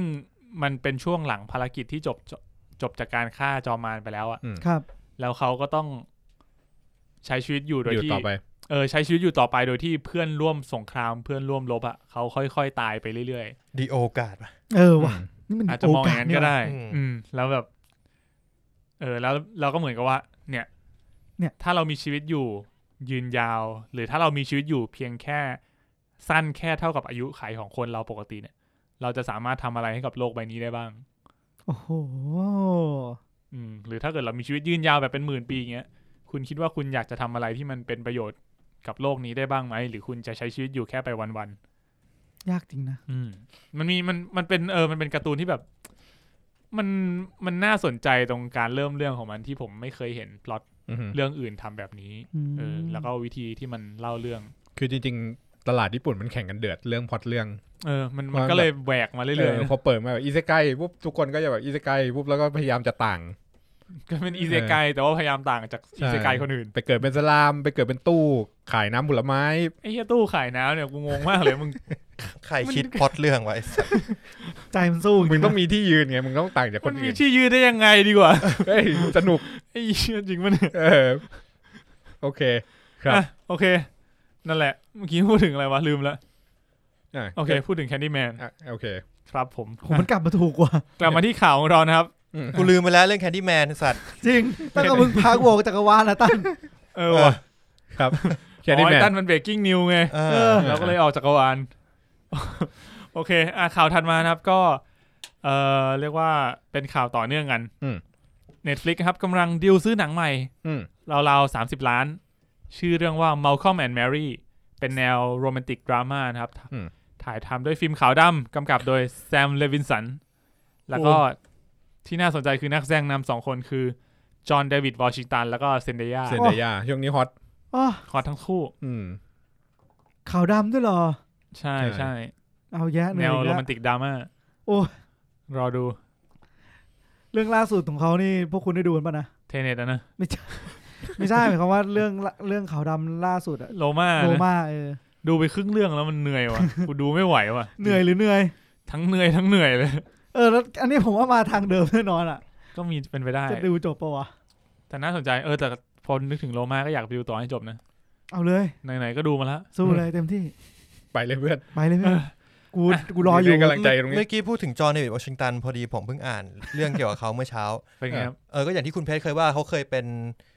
running back แล้วก็จริงๆเขาเคยเกือบได้เล่น NFL แบบจริงจังเลยแล้วแต่พอดีว่าเขาไปประสบอุบัติเหตุไม่ใช่อุบัติเหตุหรอกก็คือลงเหมือนเขาเล่นเป็นในลีก2ของไอ้พวกเป็นcollege ฟุตบอลครับผมแล้วทีนี้ก็คือแบบมันก็เลยไม่ถูกดราฟต์ทีนี้พอไม่ถูกดราฟต์เขาก็เลยไปได้อยู่กับทีมของเซนต์หลุยส์แรมมั้งถ้าผมจำไม่ผิดแต่ว่าก็คือไม่ได้เล่นทีมใหญ่ก็เลยถูกเอาไปเล่นที่ยุโรปเป็น NFL ของทางยุโรปอะไรเงี้ยที่เยอรมันหรือสักอย่างเนี่ยเราก็ปรากฏว่าก็ไปเจอคอนคัชชั่นเจ็บไหล่นู่นนี่นั่นสุดท้ายก็คือแบบต้องเลิกเพราะว่าแบบเจ็บร่างกายไม่ไหวร่างกายไม่ไหวพยายามเต็มที่แล้วก็ไม่ไหวสุดท้ายก็มาแสดงหนังก็ไหวก็อย่างที่เห็นครับโดนยิงด้วยกระสุนอินเวิร์ตพูดถึงมันมีหนังที่เล่าเรื่องพวกนี้ป่ะจำได้ว่ามันเหมือนมีหนังที่โค้ชพยายามจะสู้เรื่องเกี่ยวกับอเมริกันฟุตบอลที่ถ้าแข่งเป็นนานๆแล้วอะคอนคัชชั่นเนี่ยมีเรื่องชื่อคอนคัชชั่นเลยผมจำไม่ผิดแล้วดูแลร่างกายไม่ดีแล้วแบบร่างกายคุณจะไม่เหมือนเดิมอีกต่อไปหลังจากเกษียณแล้วโหกีฬามันโหดแล้วยิ่งกีฬาเนี่ยกีฬาประเภทเนี่ยมันแบบมันเอาตายพวกแบบบ็อกซิ่งพวก NFL อะไรเงี้ยแล้วผมว่ามันเท่มากนะสมมติว่าจอห์นเดวิดวอชิงตันยังเป็น running back อยู่อ่ะเขาสามารถถอยหลังรับลูกได้เดี๋ยวแค่มันบิวมาท่านี้ว่ะไม่ต้องรับเลยลูกมันจะวิ่งเข้ามือมาเองเป็นเงี้ยคือเขาทัดดาวไปแล้วแต่ตอนที่คุณเห็นอ่ะเขาเพิ่งได้บอลจากควอเตอร์แบ็กคุณนึกภาพแบบตอนเขาเป็นซีเนียร์แล้วเดินมาโค้ชเด็กๆอ่ะคุณต้องคิดไว้คุณไม่ได้รับอะไรฮะคุณไม่ได้ปาคุณไม่ได้รับลูกไม่ได้ฟังแต่ลูกมันมาเข้ามือคุณเองลูกกำลังออกจากมือคุณอย่าคิดใช้ความรู้สึกคนจบเป็นไอชิวเลยสัตว์โคตรไอชิวเลยจริงแล้วคิดดูว่าคนดูทางบ้านจะดูรู้เรื่องไหมถ้ามันเป็น NFL ที่มีอินเวิร์ดครึ่งหนึ่งทีมมึงอะไรทีมลุกอินเวิร์ดครึ่งนึงอีกครึ่งนึงไม่มีเหรอแค่ทีมรับอินเวิร์ดครึ่งนึงอีกครึ่งนึงไม่รับไอ้พวกที่ถอยหลังมาจากไหนมาจากคอร์ดมาจากนู่นเลยกูเอาแผนมาบอกแล้วเอาแผนศัตรูมาบอกเมื่อกี้กูโดนแผนนี้มางั้นตอนจบของศึกเนี่ยจะเป็นตอนเริ่มต้นใช่ไหมใช่ต้องมีคนที่อยากดูแบบย้อนหลังกับคนที่อยากดูไปข้างหน้าก็ดีสนามตัวเองเป็น2ฝั่งมึงเป็น2ทีมไง2ทีมแข่งกันคนนึงเหี้ยอะไรทีมบุกถอยหลังทีมรับไปข้างหน้าโอ๊ยพ่อมึงกลับมาเถอะกลับมาคุยเรื่องข่าวเถอะครับว่าเทปนี้มึงต้องเป็นมีมไปอีกนานเลย แต่จริงหนังเขาแบบมีเรื่องให้มึงได้พูดต่อได้คิดต่อได้เลยทุกเรื่องนะทุกเรื่องจริงตั้งอินเตอร์สเตลล่าจบมาปุ๊บเราก็มานั่งอ่านกันว่าเฮ้ยอะไรวะใช่ไหมจริงนั่งคิดกันแบบ4 มิติคือตอนนั้นไม่ได้เลยโหรีเสิร์ชนานมากว่าแบบสิ่งมีชีวิต4 มิติคืออะไรแล้วเราจะจินตนาการได้ใกล้เคียงกับคำว่า4 มิติขนาดไหนอ่ะรีเสิร์ชนี่ตอนนี้อยู่ชลบุรีนั่นรีซอร์ขอบคุณครับดีครับยังมีนี่เลยวันนั้นผมเล่นอยู่ด้วยผมชอบเอาตัวไทยลีกมาแข่งกัน2 ดาวเนี่ยสนุกดีมึงชอบเล่นทีมดาวน้อยๆนะมึงก็พวกมึงชอบเล่นทีมเวอร์ดาวน้อยผ่อนนานเนี่ยโอ้ยไปเถอะโอเคครับถัดมาอีกเรื่องนึงที่ Netflix ดีลมาเหมือนกันนะครับก็คือเรื่อง Pieces of a Woman นี่ไปไกลจริงมั้ยไม่ได้เกี่ยวอะไรกับโลมาเลยต้องโดนแน่นอนตอนนี้Piece of a Woman ครับเรื่องนี้เนี่ยที่น่าสนใจคือนำแสดงโดยวาเนสซ่าเคอร์บี้แล้วก็แชร์ลาเบิร์ฟใช่แชร์ลาเบิร์ฟกลับมาเล่นหนังธรรมดาแล้วว่ะกูว่าไม่น่าจะธรรมดาล่าสุดมันก็ธรรมดานะพีนัทบัตเตอร์ฟาลคอนมั้ยโอ้มันภาคไม่ธรรมดาไม่น่าธรรมดานะมันก็ธรรมดาระดับนึงแหละก็ธรรมดาระดับนึงใช่ส่วนวาเนสซ่าเคอร์บี้คือคนที่เล่นMission Impossible ป่ะวะคนที่เป็นแม่ไม้หรือ The Fast วะที่เป็นแม่ไม้ขาวอะ White Widow ไว้วิดีโอมันกูฟังแล้วกูรู้สึกแบบแต่คือคนนี้เขาเล่นในนี่ฮอปแอนด์ชอถ้างั้นก็น่าจะเป็นฟาสว่ะ Mission Impossible ด้วยใช่ไหมแล้วก็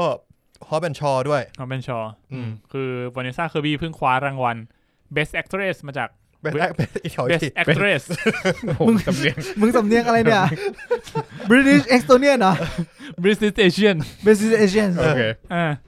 จากเวทีVenice Film Festival นะครับครับรอดูหนังรางวัลเน้นหนังรางวัล2เรื่องเอาไปให้มันจุกๆเลยครับเยอะครับผมถัดมาหนังใหม่นะครับที่น่าสนใจผมว่าพล็อตเรื่องนี้น่าสนใจ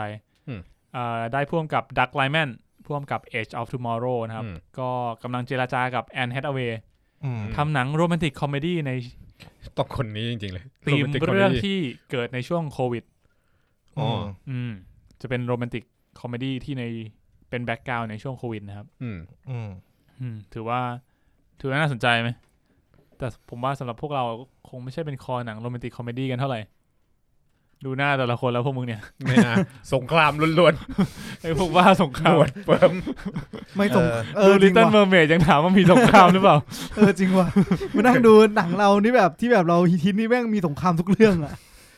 ที่เราประทับใจมันต้องสู้กันบนนึงอ่ะบนเรือบนน้ำใช่ต้องต่อยกันหน่อยบนอวกาศเดี๋ยวมึงมาเดี๋ยวมึงรู้ถ้าวันหนึ่งกูชวนมีนไปดูเรื่อง2 week notice กันไหมหรือแบบ how to lose a guy in 10 days มีนไม่ชอบใส่ตามึงตอนเนี้ยกูบอกเลยสยิวกิ้วแต่ผมเคยเข้าไปนี่นะไปดูโดเรมอนกับคุณนิก2คนว่าโดเรมอนอนิเมะมันมีความแบบ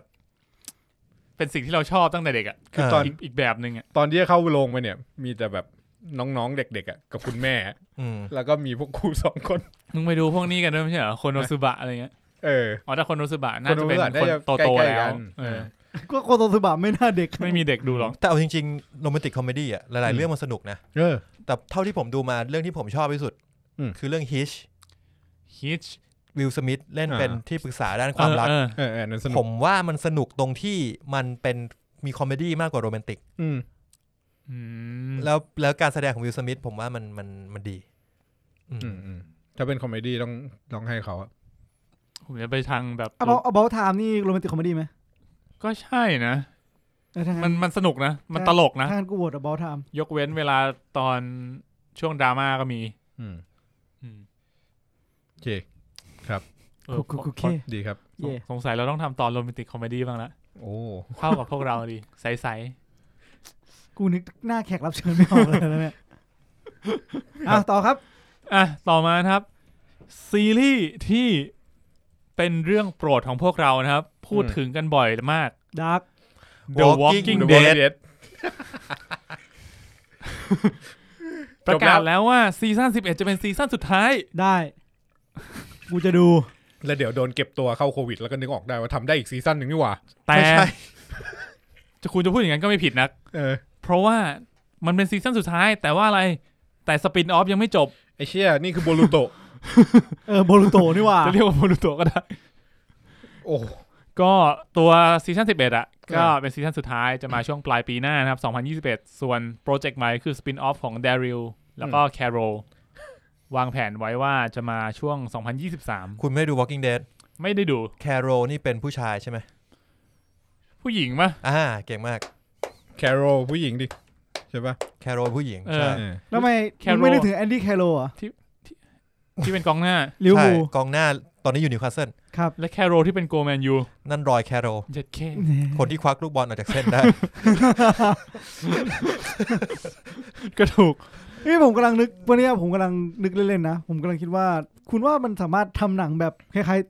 ๆเหมือนแบบคอนเซปต์เทนเน็ตได้บอกว่าแบบย้อนอ่ะค่อยๆย้อนอ่ะแล้วแบบสมมติว่าผมดู Walking Dead ใช่ไหมอันนี้เป็นพีขั้วของ Walking Dead แล้วเราจะดูพีขั้วตอนที่20ก่อนแล้วอาทิตย์ต่อไปได้ดูพีขั้วตอนที่19นี่คือมีเมนโตมีเมนโตคือเล่าเรื่องย้อนหลังนี่คือมีเมนโตต้องลองไปดูคุณเคยดูมีเมนโตไหมยังครับไปดูเลยสปอยโดนสปอยไปแล้วด้วยการบอกว่ามันเล่าเรื่องย้อนหลังแต่มึงก็ไปดูแล้วมึงก็เซอร์ไพรส์อยู่ดีรู้ได้ไงกูเชื่ออย่างนั้นกูอาจจะฉลาดไม่หรอกมันมั่นใจมากเลยอ่ะเหมือนมึงชงมาจีนมึงชงมาโดนอ่ะบอกเลยมึงคาดหวังว่ากูจะตอบว่าอะไรเมื่อกี้เหมือนแบบกูส่งมีดให้ตั้นตรงนี้เฉือนเลยไอ้ทิมเลยแต่ผมสงสัยแดริลกับแคโรนี่ในความเท่คนละเรื่องเลยในเขาเด่นใช่ไหมเด่นทั้งคู่ในซีรีส์เนี่ยตอนหลังๆก็เด่นทั้งคู่คือเขามาอยู่เรียกว่าอะไรอยู่มาตั้งแต่ซีซั่นแรกๆเลยปะแดริลอ่ะเท่ตั้งแต่ต้นเลยแดริลน่าจะมาซีซั่นแรกเลยแดริลเท่ตั้งแต่ต้นเลยแดริลคือคนที่ถ้ามึงดูนอร์แมนใช่ไหมนอร์แมนรีดัสถ้ามึงดูวันพีซอ่ะนี่คือโซโลเลยใช่อ้าวแล้วลูฟี่อ่ะตายแล้วลิกไงลูฟี่มันจะเป็นใครได้มาเพื่อนลูฟี่ก็เป็นลิกดิสัตว์ยืดแขนได้ขนาดนี้แคโรน่าจะอารมณ์แบบไม่นามิก็นิโคลโรบินก็โรบินเว้ยโรบินแบบฉลาดชีวิตเศร้าๆหน่อยชีวิตเศร้าๆด้วยใช่โอเคน่าสนใจไหมสปินออฟนี้ไม่ตอบเร็วจังวะมันก็ไม่ต่างจากกูดู Walking Dead ซีซั่น12อ่ะพูดตรงถูกป่ะมึงจะทำเรื่องอะไรกูไม่รู้มันจะสปินออฟไปท่าไหนมันจะสปินออฟยังไงพีขั้วไหมพีขั้วถ้าพีขั้วของแดริลน่าสนใจแต่พีขั้วของแคโรไม่น่าสนใจเลยอ๋อเหรอเพราะว่าแคโรมันเพิ่งมาเป็นตัวละครที่น่าสนใจเอาช่วงประมาณแบบซีซั่น3มั้งซีซั่น3ซีซั่น4หลังๆอ่ะหลังรู้สึกว่าตัวเนี้ยเด่นขึ้นมาในความแบบในเรื่องการตัดสินใจของเขาในเรื่องความแข็งแกร่งของเขาแต่แบบมันไม่ได้เท่ขนาดรู้สึกแดริลดูลึกลับกว่าเยอะแดริลอ่ะแรกๆอ่ะมันเท่มากเพราะว่ามันเป็นตัวละครที่ไม่ใช่พระเอกแต่ว่ามันน่าเชียร์ตัวนี้มันน่าเชียร์ช่วงซีซั่น1ซีซั่น2อ่ะมันน่าเชียร์มันแพ็คมันแบดกายมันดูเป็นแบดกายแต่ว่าเป็นแบดกายที่แบบมันไม่ได้ทำอะไรเหี้ยจนเกินไปแต่ช่วงแรกมันรู้สึกเลยว่าบทมันไม่ได้เด่นมากแต่ว่าพอเวลามีซีนมันคือมันเท่แล้วหลังคนก็เชียร์ปุ๊บมันก็บทมันก็เด่นเอาเลยขึ้นพอบทมันเด่นปุ๊บมันก็กลายว่าตัวละครตัวเนี้ยมันน่าค้นหาน้อยลงพอน่าค้นหาน้อยลงตัวละครที่เราอยากจะติดตามมันไปต่อมันก็เปลี่ยนตัวเป็นอีกตัวนึงก็ตายตัวที่นั่นตายก็เปลี่ยนตัวอีกตัวนึงตัวที่นี่ตายก็เปลี่ยนอีกก็เลยแบบไม่เหลือตัวละครที่แบบเราอยากไปต่อกับเขาอะไอตัวที่ตั้นบอกสุดท้ายเนี่ยพอที่นี่ตายปุ๊บกูคนดูหายไปแบบเยอะมากที่กูรู้จักอะแบบถ้าคนนี้ตายกูไม่ดูตายเลิกกันหมดจริงๆมันเป็นข้อเสียของการทำเนื้อเรื่องแบบนี้เหมือนกันนะไม่ผมว่ามันต้องดูเยอะเว้ยว่าส่วนที่เหลือของเรื่องหรืออะไรเงี้ยมันอย่างสมมติอย่างอะไรนะเกมออฟโทนอ่ะตัวที่เด่นตัวนี้ก็เราบอกว่าตัวนี้เราปฏิเสธไม่ได้ตัวนี้มันเด่นมากตัวนี้พระเอกแน่ดูมา3ซีซั่นเนี่ยพระเอกตายแต่เรารู้สึกว่าเฮ้ยยังมีอีกตัวมันยังมีต่อได้ยังมีอีกตัวนึงตัวที่นี่ยังไม่ตายกูยังโอเคตายยังมีอีกยังมีอีกมันไม่เชิงยังมีอีกเว้ยแบบมันจะแบบตัวละครมันจะพัฒนาพร้อมๆกันมันจะมีให้แบบเรายังอยากรู้เรื่องนู้นอยากรู้เรื่องนี้ของจักรวาลนี้อยู่แต่นี่แบบถ้าตัวนี้ไม่อยู่กูไม่อยากรู้แล้วคือไม่เหลือความหวังแล้วเว้ยการที่เราจะดู Walking Dead ต่อคือมันเหลือแค่แดริลจริงๆอ่ะที่เราตามเข้ามาตั้งแต่ตอนแรกอ่ะซึ่งก็ทำลายความน่าค้นหาไปค่อนข้างเยอะแล้วลิกนี่ตายยังมอร์ตี้ยังไม่ตายลิกแอนมอร์ตี้ยังไม่ตายลิกถ้าซีซั่น10ก็คือยังไม่ตาย แต่ว่าคนในเรื่องคิดว่าตายแล้วนี่กูสปอยสัสๆเลยนี่กูอยากรู้เนี่ยว่าตอนจบแม่งจะครองโลกยังวะคือมันกูว่ามันไม่ได้จบมันไม่มีทางจบแบบว่าเฮ้ยไม่มีซอมบี้แล้วว่ะมันเป็นมันจบแบบนั้นไม่ได้มันต้องจบแบบสร้างประเทศจบแบบแดริลขับมอเตอร์ไซค์ออกไปแคโรซ้อนหลังแล้วบอกว่าเราจะไม่มองย้อนกลับมาเห็นภาพแล้วมันก็ขึ้นเพลงว่าตื้อดื้อเป็นแปซิฟิกริมอะไรอย่างเงี้ยจบอย่างงั้นแล้วก็แดริลขับมอเตอร์ไซค์ผ่านสะพานที่ลิกเคยขี่ม้าผ่านตอนซีซั่น 1แล้วก็จบน่าสนใจคือแดริลนี่มันเป็นพระเอกเหรอเป็นพระเอกแล้วกูเชื่อนะถ้าท่านพูดงี้ว่าถ้ามีซีนนี้จริงกูไม่แปลกใจเลยกูรอดูตอนจบเลยกูรอดูตอนจบแล้วถ้ามันไม่จริงมาพิมพ์ด่าได้ครับถ้ามันไม่จริงก็ไม่เป็นไรแต่มันจบแล้วก็ควรจะดีใจจริงๆผมว่ามันทำมาจนมันกลายเป็นซีรีส์ที่มันกลายเป็นมีมมากกว่าคนจะสนใจคือคิดดูว่าข่าวที่บอกว่า Walking Dead ถึงตอนจบซีซั่น11มีแต่คนกดขำกิ้งไอ้สัตว์มีแต่คนแบบเฮ้ยเฮียจบแล้ววะมีแต่คนกด55ไม่มีใครกดร้องไห้เลยเฮียอะไรวะmake sense ว่ะสงสารเขาไอ้เหี้ย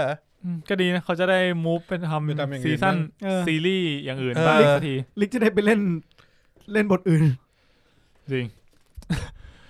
โอเคกลับมานะครับกลับมากับSex Education บ้างซีซั่น3กำลัง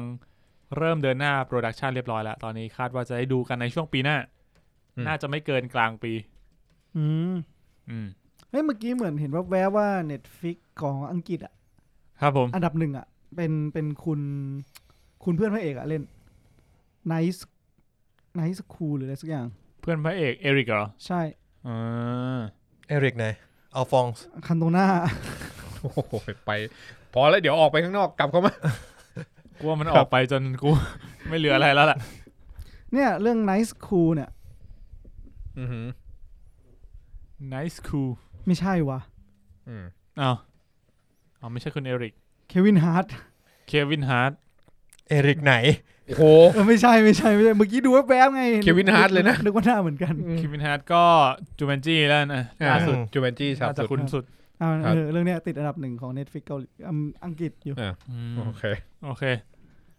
มาที่อีกจักรวาลนึงนะครับก็จักรวาล Star Wars บ้างโหดราม่าข่าวนี้ดราม่าแน่นอนเละเทะการนี้ดราม่าแน่นอนครับผมต้องเท้าความนิดนึงคือสัปดาห์ที่แล้วเราก็พูดถึงข่าว Star Wars ที่จอห์นโบเยก้ามาให้สัมภาษณ์เขาก็แบบมีความแบบเกี่ยวกราด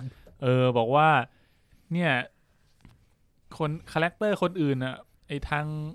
เจอย่างเงี้ยวางแผนนู่นนี่นั่นเรียบร้อยหมดมีแผนสำหรับเลแผนสำหรับไคโลอะไรไว้แต่พอเป็นฟินเงี้ยมึงไม่ได้วางแผนหาอะไรเลยตรงนี้พอข่าวนี้มาปุ๊บผมเข้าใจได้เพราะว่าตัวเขาเนี่ยก็เป็นอย่างที่เขาว่าจริงๆแล้วก็ไม่แปลกใจที่เขาจะเกลี้ยกล่อมอันนี้ผมเข้าใจแต่ข่าวต่อไปครับคุณเพชรข่าวนี้ก็เดซี่ริดลีย์ก็เลยนี่คือคนที่แสดงเป็นเรย์สกายวอล์กเกอร์เรย์พาลพาทีนครับก็ออกมาให้สัมภาษณ์ครับผมก็เธอบอกว่าตอนแรกเนี่ยจริงๆเนี่ยก็มีไอเดียว่าเรย์เนี่ยจะเป็นเรย์เคนโนบิจะมีความเกี่ยวข้องกับโอบิวันเคนโนบิอันนี้สปอยสตาร์วอร์ทั้ง3ภาคเลยแล้วกันเตือนไว้ก่อนต้องเตือนไว้ก่อน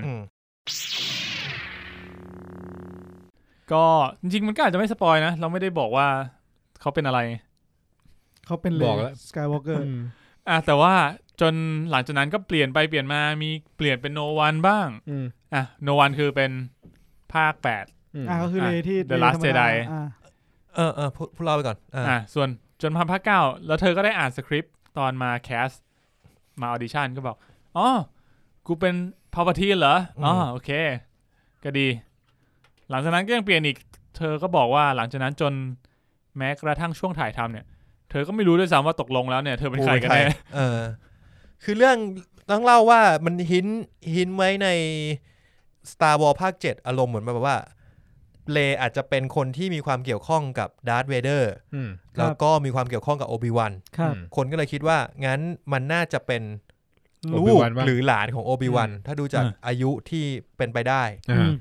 โอบิวันตายตอนเอพิโซด4ก็คือ30ปี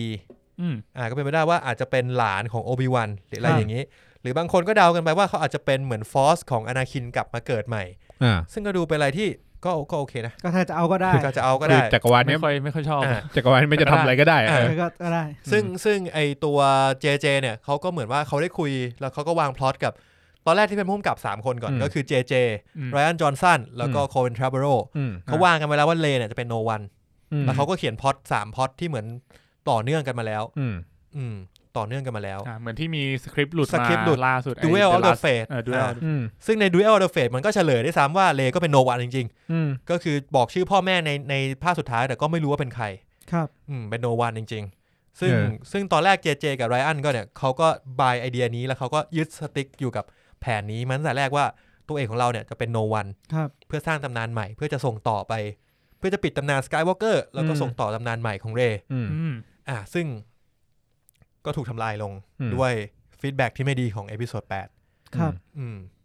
ซึ่งผมว่าเขาวางแผนกันไว้แค่ที่มาของเรย์ระดับหนึ่งแล้วพอมันเจอเรื่องนี้เลยต้องแก้กันซึ่ง ต้องแก้กันไป JJ ก็เป็นคนวางมาตั้งแต่แรกแล้วภาคสุดท้ายเขาก็เป็นคนกลับมาทำจริงๆผมว่าเขาคือมันไม่ได้มีเขาเรียกว่าอะไรไม่ได้มีหัวเรือแบบเควินไฟกีที่ลงมาบอกว่าเฮ้ยแม่งต้องเป็นแบบนี้อย่าง Avenger Endgame เนี่ยเขาบอกว่าตอนจบของ Endgame มันจะไม่ใช่ตอนฉากสุดท้ายของกัปตันอเมริกามันจะไม่ใช่ฉากนั้นไม่ใช่ฉากเต้นรำกับเป๊กกี้เป็นฉากอื่นแต่เควินไฟกีบอกว่าถ้ามึงไม่ทำฉากนี้มึงไม่ต้องทำเรื่องนี้ต่อเลยนะก็เลยได้ฉากนั้นมาซึ่งแม่งแบบimpact สัสๆครับกูเนี่ยแหละหยาบคายไม่ใช่เควินไฟกีเควินไฟกีเป็นคนน่ารักนะครับยังไงวะเนี่ยซึ่งมีข่าวไฟกีแทรกได้มันต้องมีคนที่แบบมาตัดสินคอนโทรลอะไรพวกนี้เนาะซึ่งเหมือนว่าแต่ละเรื่องเนี่ยเขาให้ผู้กำกับตัดสินใจเลยว่าผู้กำกับอยากทำยังไงซึ่งมองในแง่นึงก็คือเหมือนว่าเขามีอิสระในการทำอะไรก็ได้แต่มองอีกแง่นึงก็คือเขาไม่ได้วางแผนไม่ได้วางแผนไว้ซะทีเดียวอย่างเช่นตัวละครฟินอย่างที่มึงบอกว่าพอดมันดูว่ามันไม่ค่อยอะไรมากเล่นมีอะไรจะบอกกูสักทีสิพอดมันดูมีความสำคัญในภาค7ซึ่งเป็นการปูเรื่องที่ดีแล้วการที่ฟินอยู่ตรงนั้นแต่คุณก็เห็นว่าความสำคัญมันน้อยลงเรื่อยๆภาค8ก็ยังพอแบบมีบ้างออกไปทำภารกิจผมว่าอารมณ์ของฟินมันเหมือนว่ามันเป็น plot device ที่น่าสนใจในภาค7ก็คือเป็นตัวที่มันเป็น Stormtrooper กับใจมันดูเป็น plot ที่น่าสนใจมากตัวคุณมันต้องเด่นเว้ยแต่กลายว่าเรานึกไม่ออกว่าเราจะทำอะไรกับฟินดีในภาค8ส่งแม่ไปทำภารกิจที่อะไรสักอย่างนึงแล้วกันเพราะว่ามันก็อะไรไม่รู้ซึ่งบทเด่นของภาค8จริงๆมันคือเลกับไคโลถูกป่ะ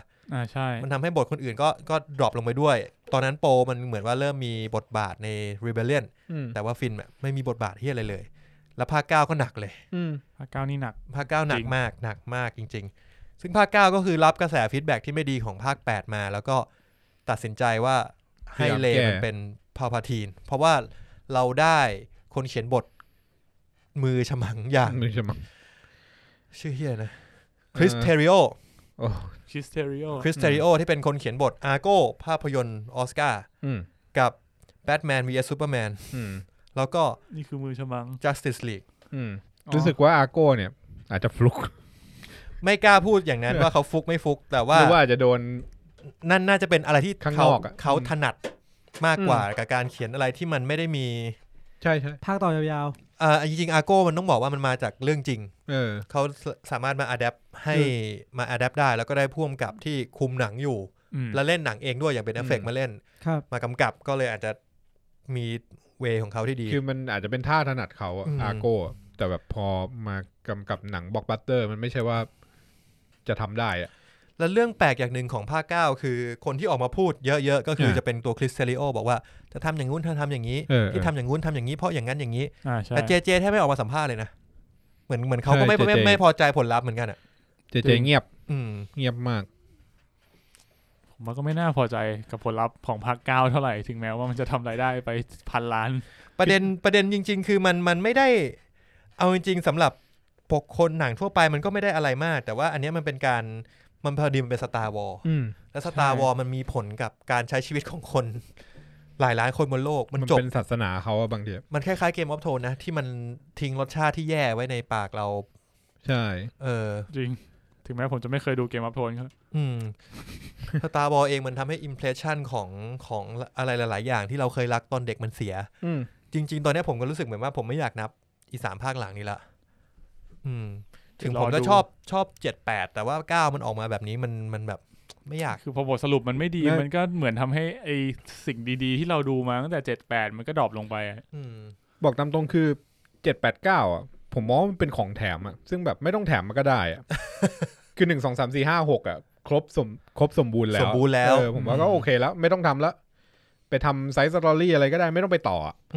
แล้วนี่ก็แบบโอเคหยิบมาทำอีก3ภาคก็อยากจะดูซะหน่อยว่าเป็นไงสรุปก็ทำเละก็เลยกลายเป็นว่าแบบไม่ต้องทำก็ได้นะจริงๆคือ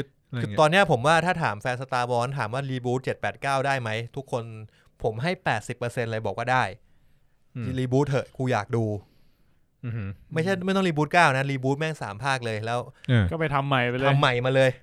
โดะทิ้งไปเลยเลฟินโปไคโลเลนที่อะไรครับโลไปเลยไปทำรีพับลิกไปทำไฮรีพับลิกกันตอนนี้ถอยไปนู่นนี่ครับอย่างจอร์จลูคัสเองผมเพิ่งดูสัมภาษณ์จอร์จลูคัสกับคริสโตเฟอร์โนแลนจอร์จลูคัสก็พูดถึงที่มาของ Star Wars ว่าจริงๆมันเป็นเขาเขียนมาเรื่องราวเรื่องหนึ่งคือเรื่องราวของดาร์ธเวเดอร์ที่กลับใจเพราะเจอลูกชายนั่นคือเรื่องราวของ Star Wars นั่นคือเรื่องของภาคต้นนั่นก็คือ1 2 3 4 5 6แต่บังเอิญเขาไปอ่านดูนทำไมวะจะเรียกตีนละยังดูมันก็มีอิทธิพลแหละต้องมียอมรับแล้วอิทธิพลไม่งั้นมึงจะทำดาวทะเลทรายไปทำส้นตีนอะไรวะถ้ามึงไม่ได้แบบโอ้โหไทย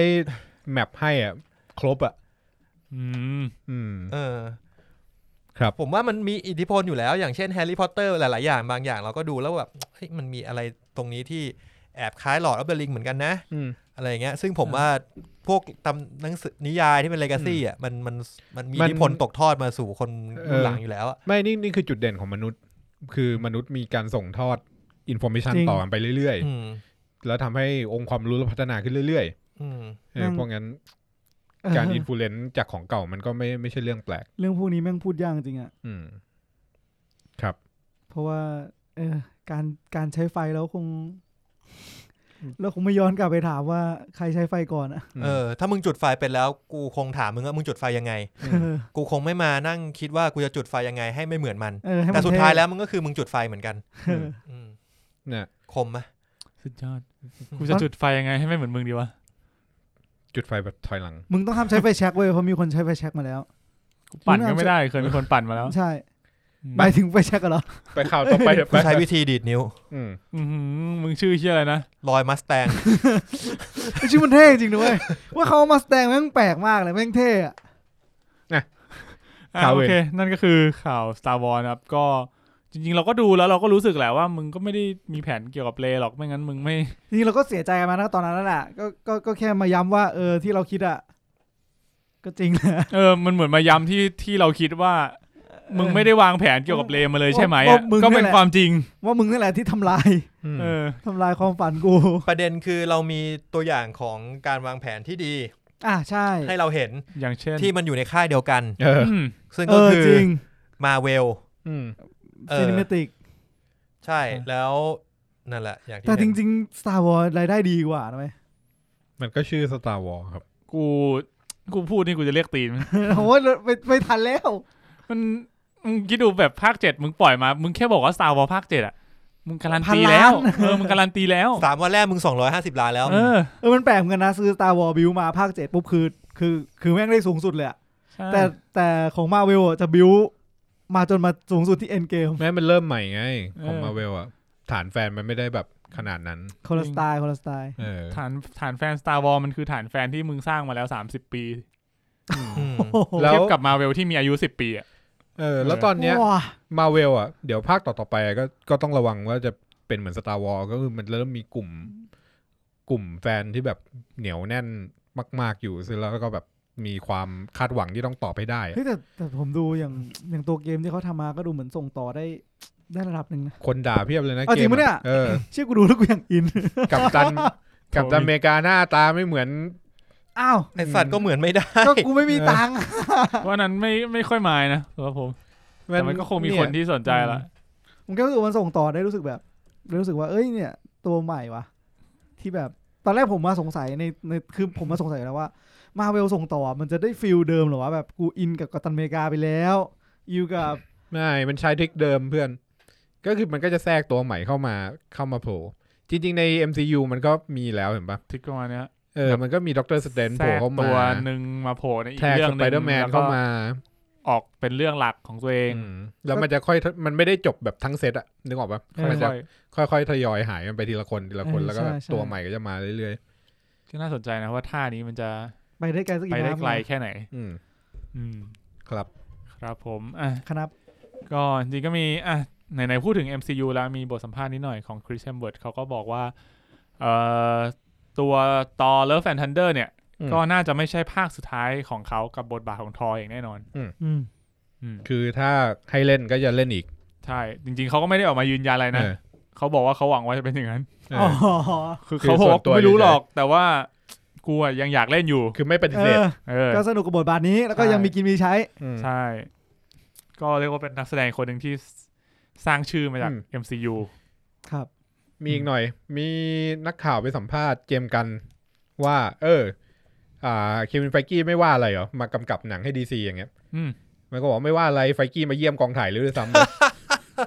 เหมือนแม่งมาสืบมากกว่ากูว่าไอ้เหี้ยคือมาแบบมาเยี่ยมกองถ่ายมาพร้อมกับอีกคนไอ้ลูคลาร์กโออะไรสักอย่างที่แบบดูเป็นหัวใหญ่2คนมาเยี่ยมเจมส์กันเพราะว่าไอ้Suicide Squad The Suicide Squad เนี่ยกับWinter Soldier Winter Soldier กับไอ้เนี่ย Falcon มันถ่ายสตูดิโอเดียวกันจริงเหรอใช้โกดังเดียวกันไอ้สัสมันก็เลยเดินมาเยี่ยมกันได้ก็เลยบอกว่าจริงๆแล้วคนทีมงานมันไม่ได้เป็นศัตรูกันขนาดนั้นมันก็คือเขาคนทำงานเว้ยคนทำงานก็มันเป็นเฟรนลี่คอมเพติชันใช่มันก็ต้องแข่งกันเพื่ออุตสาหกรรมที่มันดีขึ้นแล้วเนี่ยสร้างหนังที่ดีใครไปรู้ว่าวันนี้กูทำอยู่ฝั่งนี้วันต่อไปใครจะไปทำอีกฝั่งนึงก็ได้คือเควินไฟกีเขาเคยบอกเขาเคยสัมภาษณ์นะจะไม่ผิดว่าเขาเชียร์หนัง DC ให้ประสบความสำเร็จเพราะเขารู้ว่าถ้าวันหนึ่งหนัง DC ไม่ประสบความสำเร็จไปเรื่อยๆหนังฮีโร่มันก็จะค่อยๆตายมันต้องช่วยกันจริงแล้วถ้าหนัง DC ประสบความสำเร็จหนัง Marvel ก็จะต้องผลักดันตัวเองพัฒนาตัวเองแล้วมันก็จะรู้ว่าหนังฮีโร่ยังไม่ตายยังทำออกมาได้make sense นะเพราะมันเหลืออยู่แค่2เจ้าใช่ถ้าเกิดว่าตายไปเจ้านึงมันก็ความสนใจมันก็น่าจะลดลงขึ้นเรื่อยๆถูกครับแค่นี้มีเหตุผลโอเคครับมาก็มาที่ข่าวสุดท้ายนะครับก่อนจะดูนกันนะครับขั้นเนื้อขั้นตัวเหลือเกินกูข่าวนี้เนี่ยผมว่าเป็นข่าวที่พวกเราเนี่ยคาดเดากันมานานแล้วพอสมควรนั่นก็คือ The Fast ภาค 9เนี่ยครับก็ครับก็อันนี้คือเขาไปสัมภาษณ์มิเชลโรดิเกสหรือว่าคนที่เล่นเป็นเลตตี้บอกว่าจริงๆเขาต้องเท้าความไปก่อนว่าเขาเคยไปสัมภาษณ์ลูดาคริสมาก่อนแล้วก็เหมือนลูดาคริสเนี่ยเขาหินให้คำใบ้มาเป็นไหนๆว่าแบบภาคเนี้ยแม่งจะแบบเป็นอะไรที่มึงไม่เคยเห็นมาก่อนมันต้องเจ๋งกว่าเดิมลุยแม็กมาแม็กมาเหรอคนก็เลยแม็กมามึงเองเหรอคนก็เลยไปขีดมาว่ามันไปที่ไหนมาบ้างแล้วนักข่าวก็เลยถามว่าอ๋อ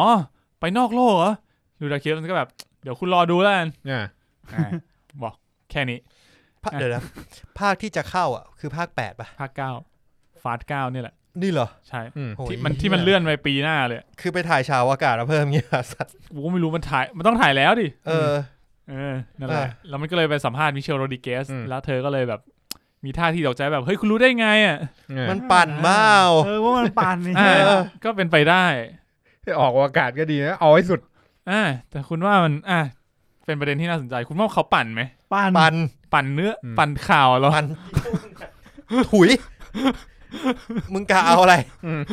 จะเอาอะไรเนี่ยกูนึกไม่ออกเลยปั่นข่าวจริงเหรอจริงๆเชียร์นะให้ออกอากาศก่อนที่ทอมครูซจะไปทอมครูซมันคอนเฟิร์มแล้วว่ะใช่ว่ามันจะไปแล้วรีบเล่นคุณคิดดูคุณนึกภาพแบบวินดีเซลคือเกาะจรวดต้องเท่ปีกกำลังแลนอะไรนะกำลังบินขึ้นออกจากฐานแล้วแบบเชื่อทำไงดีวะกระโดดเกาะปีกไม่มันต้องขับรถขึ้นไปก่อนขับรถขึ้นไปก่อนด้วยเหรอขับรถขึ้นไปบนจรวดมันต้องแบบมีแท่นแถวนั้นต้องมีแท่นมีแท่นที่มาจากไหนไม่รู้แล้วมึงขับแล้วก็ลอยขึ้นไปแล้วไต่จรวดด้วยนิดนึงไต่จรวดขึ้นนิดนึงไปเอาของไม่ผมเขียนพอร์ตให้คือแบบแม่ง มีกุญแจอันนึงเว้ยเพื่อหยุดระเบิดอีกทวีปนึงแล้วต้องขโมยกุญแจเนี่ยไปหยุดระเบิดที่ทวีปนึงสถานีอวกาศมึงก็ต้องขโมยกุญแจที่ทวีปนึงเว้ยแล้วขึ้นเอารถขึ้นจรวดแล้วยิงจรวดข้ามอวกาศมาไปลงอีกทวีปเพื่อหยุดระเบิดอีกทวีปแล้วมึงต้องอยู่บนรถด้วยวะต้องอยู่บนรถด้วยแล้วก็พอจรวดลงก็ต้องขับต่อดิฟออกมาจากจรวดหรือไม่ก็ตัวร้ายจะระเบิดดวงจันทร์ตัวร้ายจะระเบิดดวงจันทร์ทำเหี้ยอะไรคือกูอ่ะคือตัวกูเองอ่ะกูบอกตรงเลยกูไม่เห็นเหตุผลเลยว่าแฟมิลี่นี้อ่ะมึงจะไปเกี่ยวดองอะไรกับองค์กรที่มันพามึงออกข้างนอกได้อ่ะกูเป็นลูกใครสักคนนึงอ่ะกูแค่นึกภาพว่าถึงแม้จะออกนอกอวกาศเนี่ยวินเซลก็น่าจะใส่เสื้อกล้ามกับสร้อยคออยู่เหมือนเดิมมันไม่น่าจำเป็นต้องใส่หมวกอวกาศที่อะไรใส่กูหน่อยเถอะเคารพอวกาศกูหน่อยไม่น่าจะมีฉากซ่อมอยู่เลยด้วยมึงแต่งทำไมอ่ะอ๋อต้องทำให้รถคันเนี้ยไม่มีออกซิเจนมึงหายใจได้อ๋อเป็นรถแบบนี้ฮะมีถังอากาศปิดแบบปิดสนิทซีลเรียบร้อยเย็ดแค่นี่มันรถอวกาศนั่งออกอยู่เย็ดออกมาถึงออกเหล็กนี่แหละครับโอเคครับก็รอดูว่าจะออกอากาศจริงหรือเปล่ารอดูว่าจะออกท่าไหนออกจริงไหมก้าวจริงผมว่าก็ถ้าจะออกก็คงไม่เราไม่แปลกใจกันนะเป็นเรื่องที่เป็นไปได้กูสงสัยนะกูไม่ได้ว่าไม่แปลกใจว่าเรารออยู่เรารออยู่แต่กูแค่อยากรู้มันจะเชื่อมมายังไงไม่ยากหรอกแค่ออกอากาศบินขับไปแถวสถานีอวกาศที่สักพักก็ถึงออกแล้วสถานีอวกาศหรือประตูวาร์ปรอดูกำหนดฉาย2 เมษายน 2021ไม่นานสงกรานต์ปีหน้าครับเราจะยังได้มีสงกรานต์ไหมไม่รู้ทำไมอ่ะกูกลัวจะมีสงครามกว่าสงกรานต์อาจจะมีสงครามก่อนไปครับมาที่มีข่าวจริงๆมันก็เป็นข่าวใหญ่นะแต่ผมจะพูดแค่สั้นๆแล้วกันก็คือมันมีการเปลี่ยนแปลงเกณฑ์ให้รางวัล Best Picture ของออสการ์นิดนึงซึ่งจริงๆมันก็มีคนที่แบบวิเคราะห์กันเยอะแยะค่อนข้างมีทั้งด้านดีด้านลบแต่ว่าผมดูรวมๆแล้วจริงๆมันไม่ค่อยมีผลอะไรหรอกหลักๆแล้วมันนะไอ้ฟิล์มพวกเรื่องอื่นๆที่แบบผ่านๆมาก็คือได้เข้า Best Picture แบบ 99% อ่ะมันยากมากที่จะทำให้ไม่ผ่านเกณฑ์ก็อัปเดตหน่อยๆ minor change ใช่ก็เรียกว่าเหมือนเป็นแบบเป็นไม้กั้นหมากันโดนด่ายังไงครับกันตัวเองโดนด่ากันยังไงนะก็การว่าแบบ The Academy คนที่ให้รางวัลมันแบบไม่สนับสนุนพวกแบบเป็นเหมือนเขาเรียกว่าอะไรวะเหมือนปีที่มันมีแฮชแท็กแบบออสการ์โซไว้อ่ะว่าแบบออสการ์มีแต่หนังของคนขาวอเมริกันอะไรอย่างเงี้ยมันก็เลยออกกฎมากันหน่อยว่าแบบไม่เราไม่ได้สนับสนุนจริงๆกูไม่ได้สนับสนุนนะกูว่ามีกฎที่แบบจะผ่านเป็น Best Picture ได้ต้องมีเกณฑ์อย่างนี้เพื่อที่จะให้แบบคนทุกชาติทุกพันธุ์เนี่ยได้มีส่วนร่วมกับวงการภาพยนตร์นี่ไงปาราไซต์เลยได้ภาพยนตร์ยอดเยี่ยมอะไรอย่างเงี้ยมีอย่างพาราไซต์หรืออย่าง1917อะไรอย่างเงี้ยก็ผ่านเกณฑ์สบายๆไม่มีปัญหาอะไรหรอจริงกฎเกณฑ์มันกว้างมากเว้ยมีตั้งแต่แบบนักแสดงเนื้อเรื่องแบ็กสเตจหรือแม้กระทั่งพวกแบบพาราไซต์ไม่มีคนขาวเลยนะก็ไม่มีไงก็ผ่านไงไม่คือเป็นกฎที่ให้แบบว่ามีคนเขาเรียกว่าคือมันอัปเดตกฎเพื่อให้เห็นชัดว่าแบบเรื่องอะไรก็ผ่านได้จะได้ไม่ต้องออกมาบ่นกันแค่แบบว่าปีนั้นไม่มีเรื่องที่พวกมึงเชียร์เข้าไงอะไรเงี้ยอย่างนี้คือถ้าบอกว่าแบบเรื่องนี้อย่างถ้าเกิดว่าอาจจะมีเรื่องที่ถ้าจะไม่ผ่านเกณฑ์ใช่ไหมก็จะเป็นแบบเรื่องที่ทั้งกองโปรดักชันเป็นโควิดทั้งหมดเป็นแบบว่าล็อกดาวน์ถ่ายกันแค่แบบคนน้อยมากๆแล้วมีแต่คนขาวล้วนๆเป็นฟิล์มโปรดักชันบริษัทเล็กด้วยอันนี้เกี่ยวอ่ะจริงเหรอ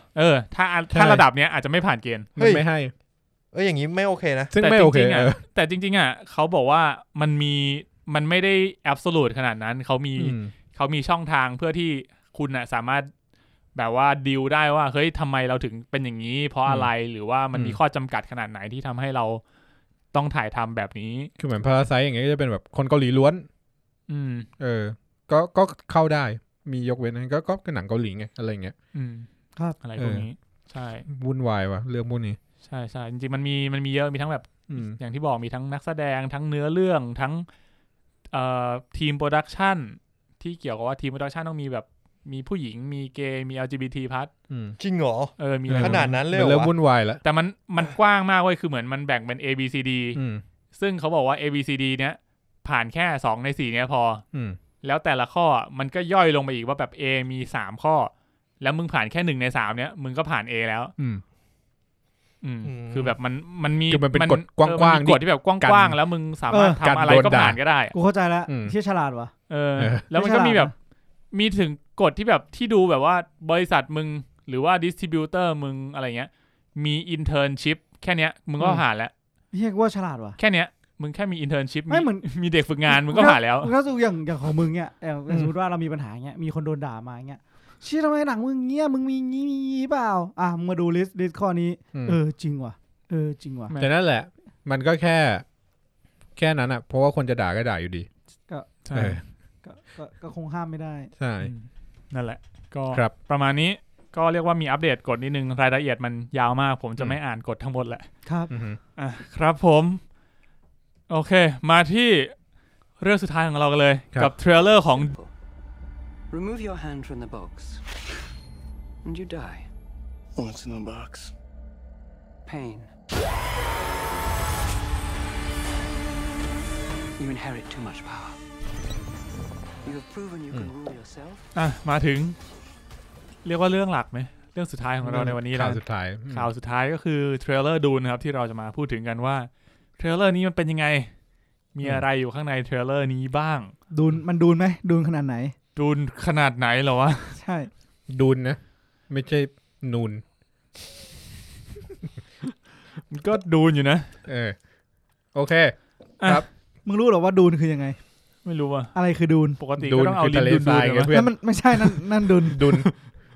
โอเคครับเปิดมาคือทิโมธีชไลมานชลเมไอ้นั่นมันเอ็มไหนเดี๋ยวชมาลายานเอางี้ถามความรู้สึกก่อนโอเคไม่ต้องเล่าเทรลเลอร์หรอกได้ผมว่าหลายๆคนให้ดูแล้วถ้าเกิดตอนนี้เราเห็นวิวในวิวเทรลเลอร์นี่น่าจะเอาช่องของ Warner ป่ะWarner เนี่ยวิวไป20 ล้านวิวไม่นับช่องทางอื่นๆอีกนะครับซึ่งก็น่าถือว่าคนเข้ามาดูเยอะมากแล้วก็คนดิสไลค์ 1.4 หมื่นคนเยอะเหมือนกันนะเฮ้ยจริงปะเนี่ยเยอะทำใหม่อ่ะมีคนบอกว่าพอมันเก่งเพราะว่ามันเป็นคนขาวบ้าบออะไรวะเนี่ยคือโลกนี้จะมีคนขาวไม่ได้อีกแล้วใช่ไหมมันจะแคนเซิลได้หมดอะทุกเรื่องพัทรพลนะเอากลับมาก็คือคุณปุณถามคุณมีนกับคุณเพชรก่อนคนอื่นก่อนคุณเพชรชอบไหมดูนะคนที่ไม่ได้อ่านมาในฐานะคนที่รู้จักเรื่องนี้น้อยมากๆเนี่ยผมว่าผมชอบความอีปิกของมันแล้วก็เท่าที่ดูเนี่ยแต่จริงๆผมว่าการที่เคยคุยกับปุณแล้วก็ปุณเล่าเรื่องให้ฟังเนี่ยมันทำให้เรารู้เรื่องพอสมควรมันทำให้เราพอจะรู้แบ็คกราวด์ว่าเรื่องนี้มันเป็นแนวไหนแต่ว่าถ้าผมไม่รู้มาก่อนผมว่าผมอาจจะมีปัญหากับการดูเทรลเลอร์เรื่องนี้เหมือนกันนะว่าแบบไม่รู้ว่าจริงๆแล้วเรื่องนี้มันเกี่ยวกับอะไรแบบมันไม่มีเนื้อเรื่องอะไรที่อยู่ในนี้ให้กูดูให้กูรู้เรื่องเลยซึ่งสิ่งที่เป็นความอีปิกก็สำหรับแฟนๆที่รู้จักดูอยู่แล้วเนี่ยน่าจะไฮป์หลายๆอย่างที่ผมว่าภาพมันสวยทำดูดีอย่างพวกแบบฉากต่อสู้ฉากลบที่มีฉากแอคชั่นกันฟันดาบกันอะไรเงี้ยหรือแม้กระทั่งไอ้หนอนทะเลทรายตัวสุดท้ายเนี่ยผมไม่เคยเห็นเวอร์ชั่นก่อนแต่ว่าตัวนี้ดูน่าสนใจมากแล้วก็รวมๆก็เลยรู้สึกว่าเป็นเทรลเลอร์ที่ทำให้ผมอยากรู้เนื้อเรื่องมันมากขึ้นหน่อยนึงก็เลยไปซื้อหนังสืออ่านยังว่าจะซื้อนะว่าจะซื้ออยากได้เอาคุณว่าหนังสือที่คุณซื้อมาจะได้แกะปกไหมได้แกะปกไหมเหรอหมายถึงว่าแกะห่อแกะโอเคครับแล้วก็วางไว้ในซัดวางไว้ในตู้กูว่ากูจะไม่แกะทำปกแข็งมาเดี๋ยวซื้อ2 เล่มเดี๋ยวมันไม่สวยอ๋อทุยคุณมินเป็นยังไงครับดูเทรลเลอร์นี้แล้วรู้สึกยังไงผมก็ดีใจอยู่แล้วที่จะมีหนังที่แม่งออกอยู่ข้างนอกโลกเนี่ยนอกจากฟาสแล้วอ่ะถ้ามึงเทียบกับเดอะฟาสเหรอหมายถึงว่าจะได้มีหนังนอกโลกให้กูดูต่ออ่ะก่อนนี้แบบพอจบ Star Wars ปุ๊บเชี่ยแล้ว Star Trek ก็ทีท่าแบบไม่ดีจะไม่มีหนังโรงว่าเชี่ยจะไม่มีหนังแบบสเกลอวกาศแล้วหรอวะ ดูนมาเว้ยแล้วผมว่าดูนไม่น่าจะจบภายในแบบไม่น่าจะมาตอนเดียวจบอ่ะก็ไม่รู้ส่วนตัวคิดว่าคาดหวังว่าจะมีให้ผมดูไปเรื่อยๆอ่ะก็มีความสุขส่วนตัวอย่างเนี่ยผมว่าเหมือนดูอัปเกรดนะคือผมดันได้ไปมีโอกาสดู YouTube ที่มันตัดฉากต่อฉากเลยว่าหนังสมัยก่อนอ่ะฉากที่เอามาออกในเทเลอร์เนี่ย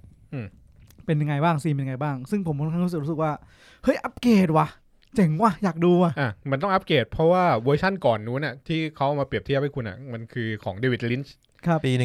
1984ใช่ซึ่งผมมันอัปเกรดมากอัปเกรดแบบเหมือนก็น่าจะรู้เลยว่าอัปเกรดสเกลไหนจริงๆคือโปรดักชันตอนนั้นมันแค่ไม่ค่อยดีแหละหมายถึงว่ามันน่าจะเขาเรียกว่าอะไรมาก่อนเวลาพอสมควรอ่ะมันเป็นหนังที่มาก่อนการแล้วก็เดวิดลินช์ไม่ได้เดวิดลินช์มีอินพุตของตัวเองเข้าไปด้วยมีการไปแก้อะไรหลายๆอย่างจากนิยายให้มาเป็นหนังเพราะว่ามันคิดว่ามันอธิบายเป็นรูปแบบของหนังอะยากก็เลยเอาออกด้วยเทคโนโลยีตอนนั้นด้วยด้วยเทคโนโลยีตอนนั้นนี่มันยิ่งยากกว่าปัจจุบันเยอะเลยนะใช่ใช่โอเคครับเป็นไงครับแค่นี้ก็สนใจประทับใจอยากดูมันดีมีมเยอะดีด้วยมีที่อะไรใส่อะไรนะใส่มือไปในกล่องระเบิดเวลามีนี้แม่งกลับมาโอเคก็สงสัยนะว่ามันกล่องคืออะไรเดี๋ยวปูนเล่าจะเล่าให้ฟังโอเคแล้วคุณตั้นเป็นไงครับชอบแต่ว่าไม่ได้ชอบมากผมรู้สึกว่าเทรลเลอร์แรกมันก็ไม่ควรจะอะไรมากทำให้ได้มากแต่คือมันก็ทำให้เรารู้สึกว่าคือบอกว่าดูนนำแสดงโดยทิโมธี ชาลาเมมีออสการ์ไอแซคมีเจสันโมมอร์มีเรเบคก้าเฟอร์กูสันมีฮาวิยาบาเดมมีเซนเดย่ามีเคนเนต บราน่ากำกับโดยเดนิส วิลเลนูผมก็อยากดูแล้วไม่ต้องดูเทรลเลอร์หรอกแล้วชื่อแบบมานี่คือดูเหอะรวมมาแบบดูเหอะคือไม่ว่าพล็อตยังไงแต่ว่าเห็นชื่อปุ๊บมันจะแบบไอ้เหี้ยโปรดิวเซอร์แม่งไอ้ค่ายแม่งทุ่มว่ะแม่งต้องทุ่มแน่นอนมันต้องมีอะไรสักอย่างต้องมีอะไรสักอย่างนึงต่อให้เขาทำหนังเกี่ยวกับคนไข้ป่วยติดเตียงผมก็ดูนอนเลี้ยงกันเลยเนี่ยดูสักหน่อยคือดูหน่อยมันทำยังไงดูสักหน่อยว่าทำไมมันจ้างพวกนี้มาขนาดนี้อะไรเงี้ยโดยที่เอานี้พอรู้ว่ามันทำเรื่องไอ้ข่าวดูเนี่ยมันซ่าสัก 2-3 ปีแล้วนะเท่าที่ผมได้ยินมาว่าเขาจะทำเรื่องนี้ก็ไม่คิดว่ามันจะออกมาแล้วออกมาได้ขนาดนี้นี่คืออันแรกที่เห็นก็คือเราจะได้เห็นในตัวคาแรคเตอร์ของพระเอกก็คือทิโมธีใช่ไหมแล้วก็เห็นพวกเซตติ้งเวิลด์เซตติ้งต่างๆเห็นว่ามูดแอนด์โทนจะเป็นยังไงเห็นว่าโลกดูนโลกทะเลทรายเนี่ยเป็นยังไงอะไรเงี้ยแล้วก็สุดท้ายก็ให้เห็นหนอนยักษ์ซึ่งเอาจริงขนาดผมไม่ได้แบบเป็นแฟนดูนขนาดมากมายเอาว่าไม่ได้รู้จักมากแต่ว่าผมก็ต้องเคยเห็นหนอนของดูนหนอนยักษ์หนอนของดูนหนอนของดูนผมจะไม่พูดว่าหนอนยักษ์เพราะมันอาจจะไม่ได้ใหญ่มากโอ้มันใหญ่อยู่นะจากที่คุณเคยเห็นมาใช่ไหมว่ากูเห็นมาแล้วหนอนดูนเนี่ยหนอนใหญ่ใช่ไหมใหญ่ใช้ได้เลยใหญ่ใช้ได้มันก็น่าจะเป็นหนอนยักษ์เพราะอย่างที่คุณปุณเล่าคือมันจะต้องกินโรงงานที่อะไรอย่างนึงซึ่งผมก็คิดว่าเรื่องเนี้ยเป็นตัวอย่างให้ทำให้ผมรู้สึกอยากดูมากๆยังไงก็ตามเรื่องนี้ผมอยากดูที่สุดของปีอยู่แล้วเพราะฉะนั้นยังไงก็ยิ่งออกมาก็ยิ่งเพิ่มความอยากดูเข้าไปอีกแล้วก็หวังว่าเราจะได้ดูภายในปีนี้ประมาณนั้นมันมีบทสัมภาษณ์เดนิสบอกว่าตอนแรกที่เคาะมาแล้วว่าจะได้ทำสิ่งแรกที่คิดคือไอ้เหี้ยกูจะทำหนอนยังไงดีวะนั่นคือสิ่งที่คิดคือถ้าพูดถึงดูมันต้องทำหนอนก่อนเลยต้องมีตัวนี้แน่นอนมันเป็นคีย์หลักของเรื่องขนาดนั้นเลยเหรอใช่หนอนยักษ์ตัวเนี้ยมีไม่ใช่ตัวนี้หรอกไอ้หนอนยักษ์ในดาวเนี้ยมีเป็นคีย์จริงๆหนอนเวอร์ชันปี984มันก็โอเคนะไม่ได้น่าเกลียดไหนวะแต่ว่ามันคล้ายๆเทรมอร์สไปหน่อยเป็นหนอนปาก3แฉกมีปาก3ฉากปาก3แฉกโอ้ตัวนี้เท่กว่าเยอะเลยว่ะตัวนี้เท่กว่านะผมคิดว่า1984เท่กว่าแต่ว่าตัวใหม่มันดู practical กว่าดูแบบมันคือหนอนที่อยู่จริงอ่ะคือตอนผมที่แบบตอนดูฉากที่แม่งวัดกัน1 ต่อ 1อ่ะจังหวะที่นี่แม่งพังงาดขึ้นมาแล้วแบบอ้าปากเต็มอ่ะชื่อว่ามันนี่มันอีปิกมากเลยมันแบบนี่ผมอาจจะดูนี่ไงเป็นภาพนิ่งมันไม่มีช็อตที่แบบโผล่พังงาดเป็นแบบหนอนพังงาดขึ้นมามันมีดิวะ ไม่หมายถึงที่กูดูที่ไอ้ตันเมื่อกี้เป็นภาพนิ่ง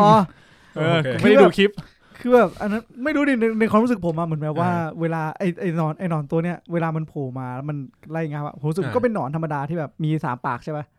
แต่ในเทเลอร์ล่าสุดอ่ะมันผงาดขึ้นมาชูเหมือนพระอาทิตย์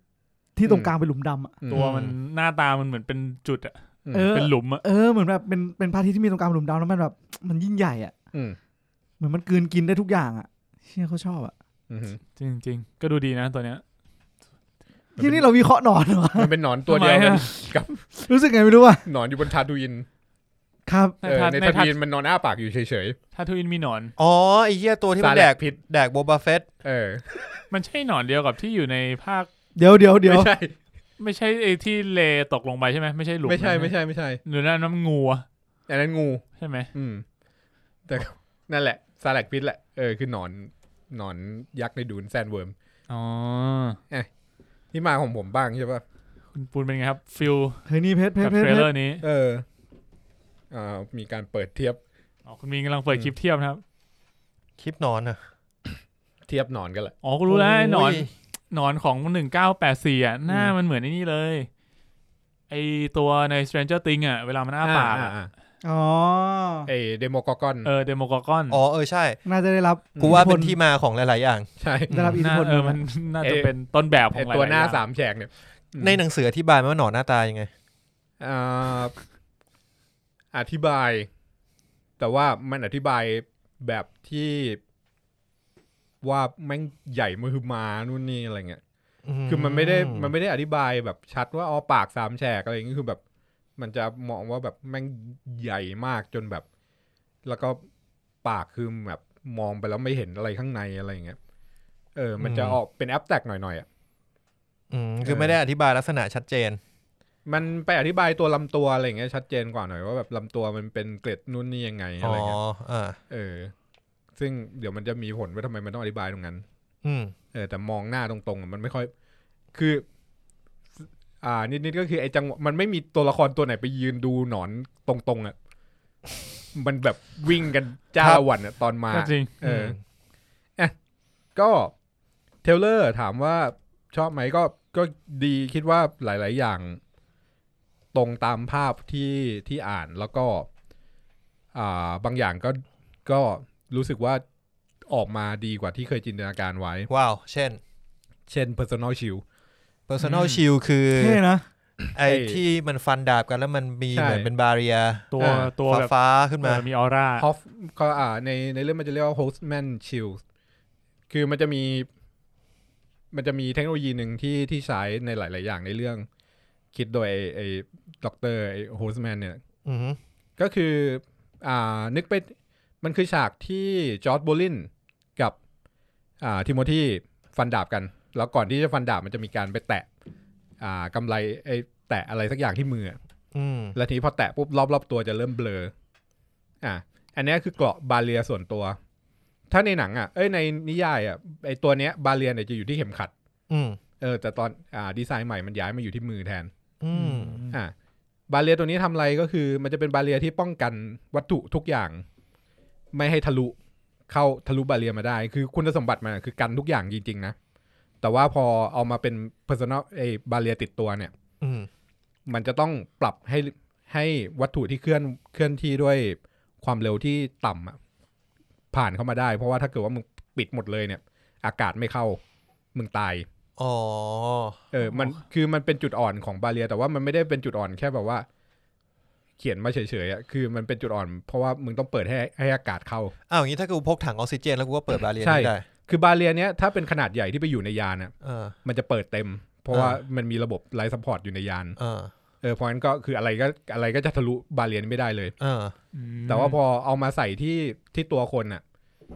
มันก็เลยต้องเปิดไว้เพื่อให้อากาศไหลผ่านเรียกว่าพอย่อส่วนมาก็ต้องมีการแบบปรับประสิทธิภาพนิดนึงเพื่อให้มันเหมาะสมไม่กูหมายถึงว่าเราพกถังออกซิเจนไปเลยกูว่าใช่มันก็จะเหมือนเทนเน็ตไงทีเนี้ยก็จะเหมือนเทนเน็ตแต่ว่าตอนนั้นแฟรงค์เฮอร์เบิร์ตไม่เอาแล้วคือมันคงลำบากเพราะทีนี้มันใช้กันทั่วเลยนะคือทุกคนมีแล้วทีนี้ก็สู้กันไม่ได้ใช่ก็คือปืนยิงไม่เข้าเพราะว่ากระสุนที่เคลื่อนที่ด้วยความเร็วสูงมันจะไม่ทะลุบาเรียคนเลยไม่ใช้ปืน เลยไปใช้ปืนเลเซอร์แต่ปัญหาคือพอไอ้ปืนเลเซอร์ยิงเกราะเนี้ยแม่งจะเกิดปฏิกิริยานิวเคลียร์เกิดขึ้นจะระเบิดอีกซึ่งแม่งเกิดแบบแรนดอมด้วยว่าแม่งจะระเบิดตรงไหนคือจะระเบิดที่เกราะระเบิดที่ปืนหรือว่าระเบิดทั้งคู่แม่งเลยอะไรเงี้ยมันแรนดอมนั้นเวลาสู้กันก็เลยไม่เปิดเกราะเพราะกลัวตายทั้งคู่ไม่คนเลยเปิดเกราะแล้วก็เลิกใช้ปืนเลเซอร์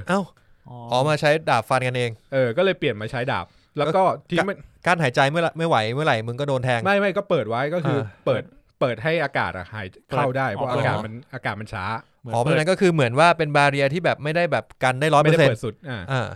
กันได้ 100% แหละแต่ไม่เปิดสุดงี้มึงแบบโจมตีแบบมวยไทยไม่ได้หน่อยต่อยเร็วไม่เข้าต่อยเร็วไม่เข้าเพราะงั้นมันเลยเกิดต้องต่อยช้าเพราะงั้นมันเลยเกิดไอ้นี่โกรธจริงเลยมันเลยเกิดไอ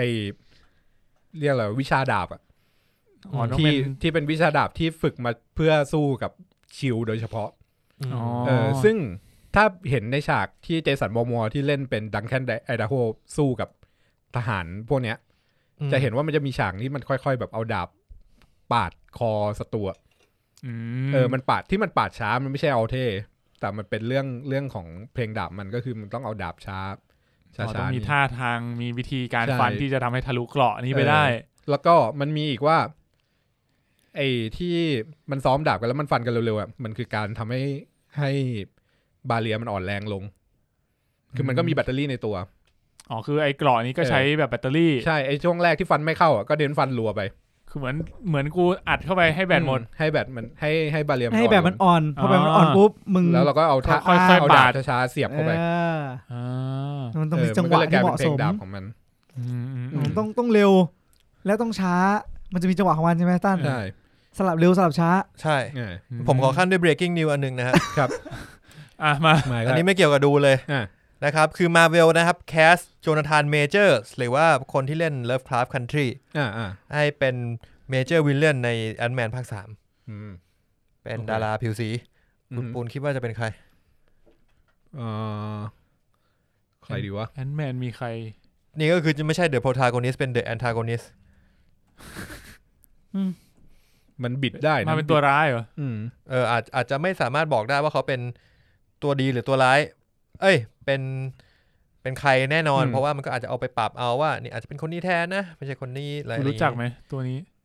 กูคิดไม่เขาไม่ได้บอกเป็นใครยังไม่ได้บอกกลับมาที่ดูนนะครับโอเคอันนั้นคือตัว Personal Shield ที่นี่แล้วก็สังเกตว่าถ้า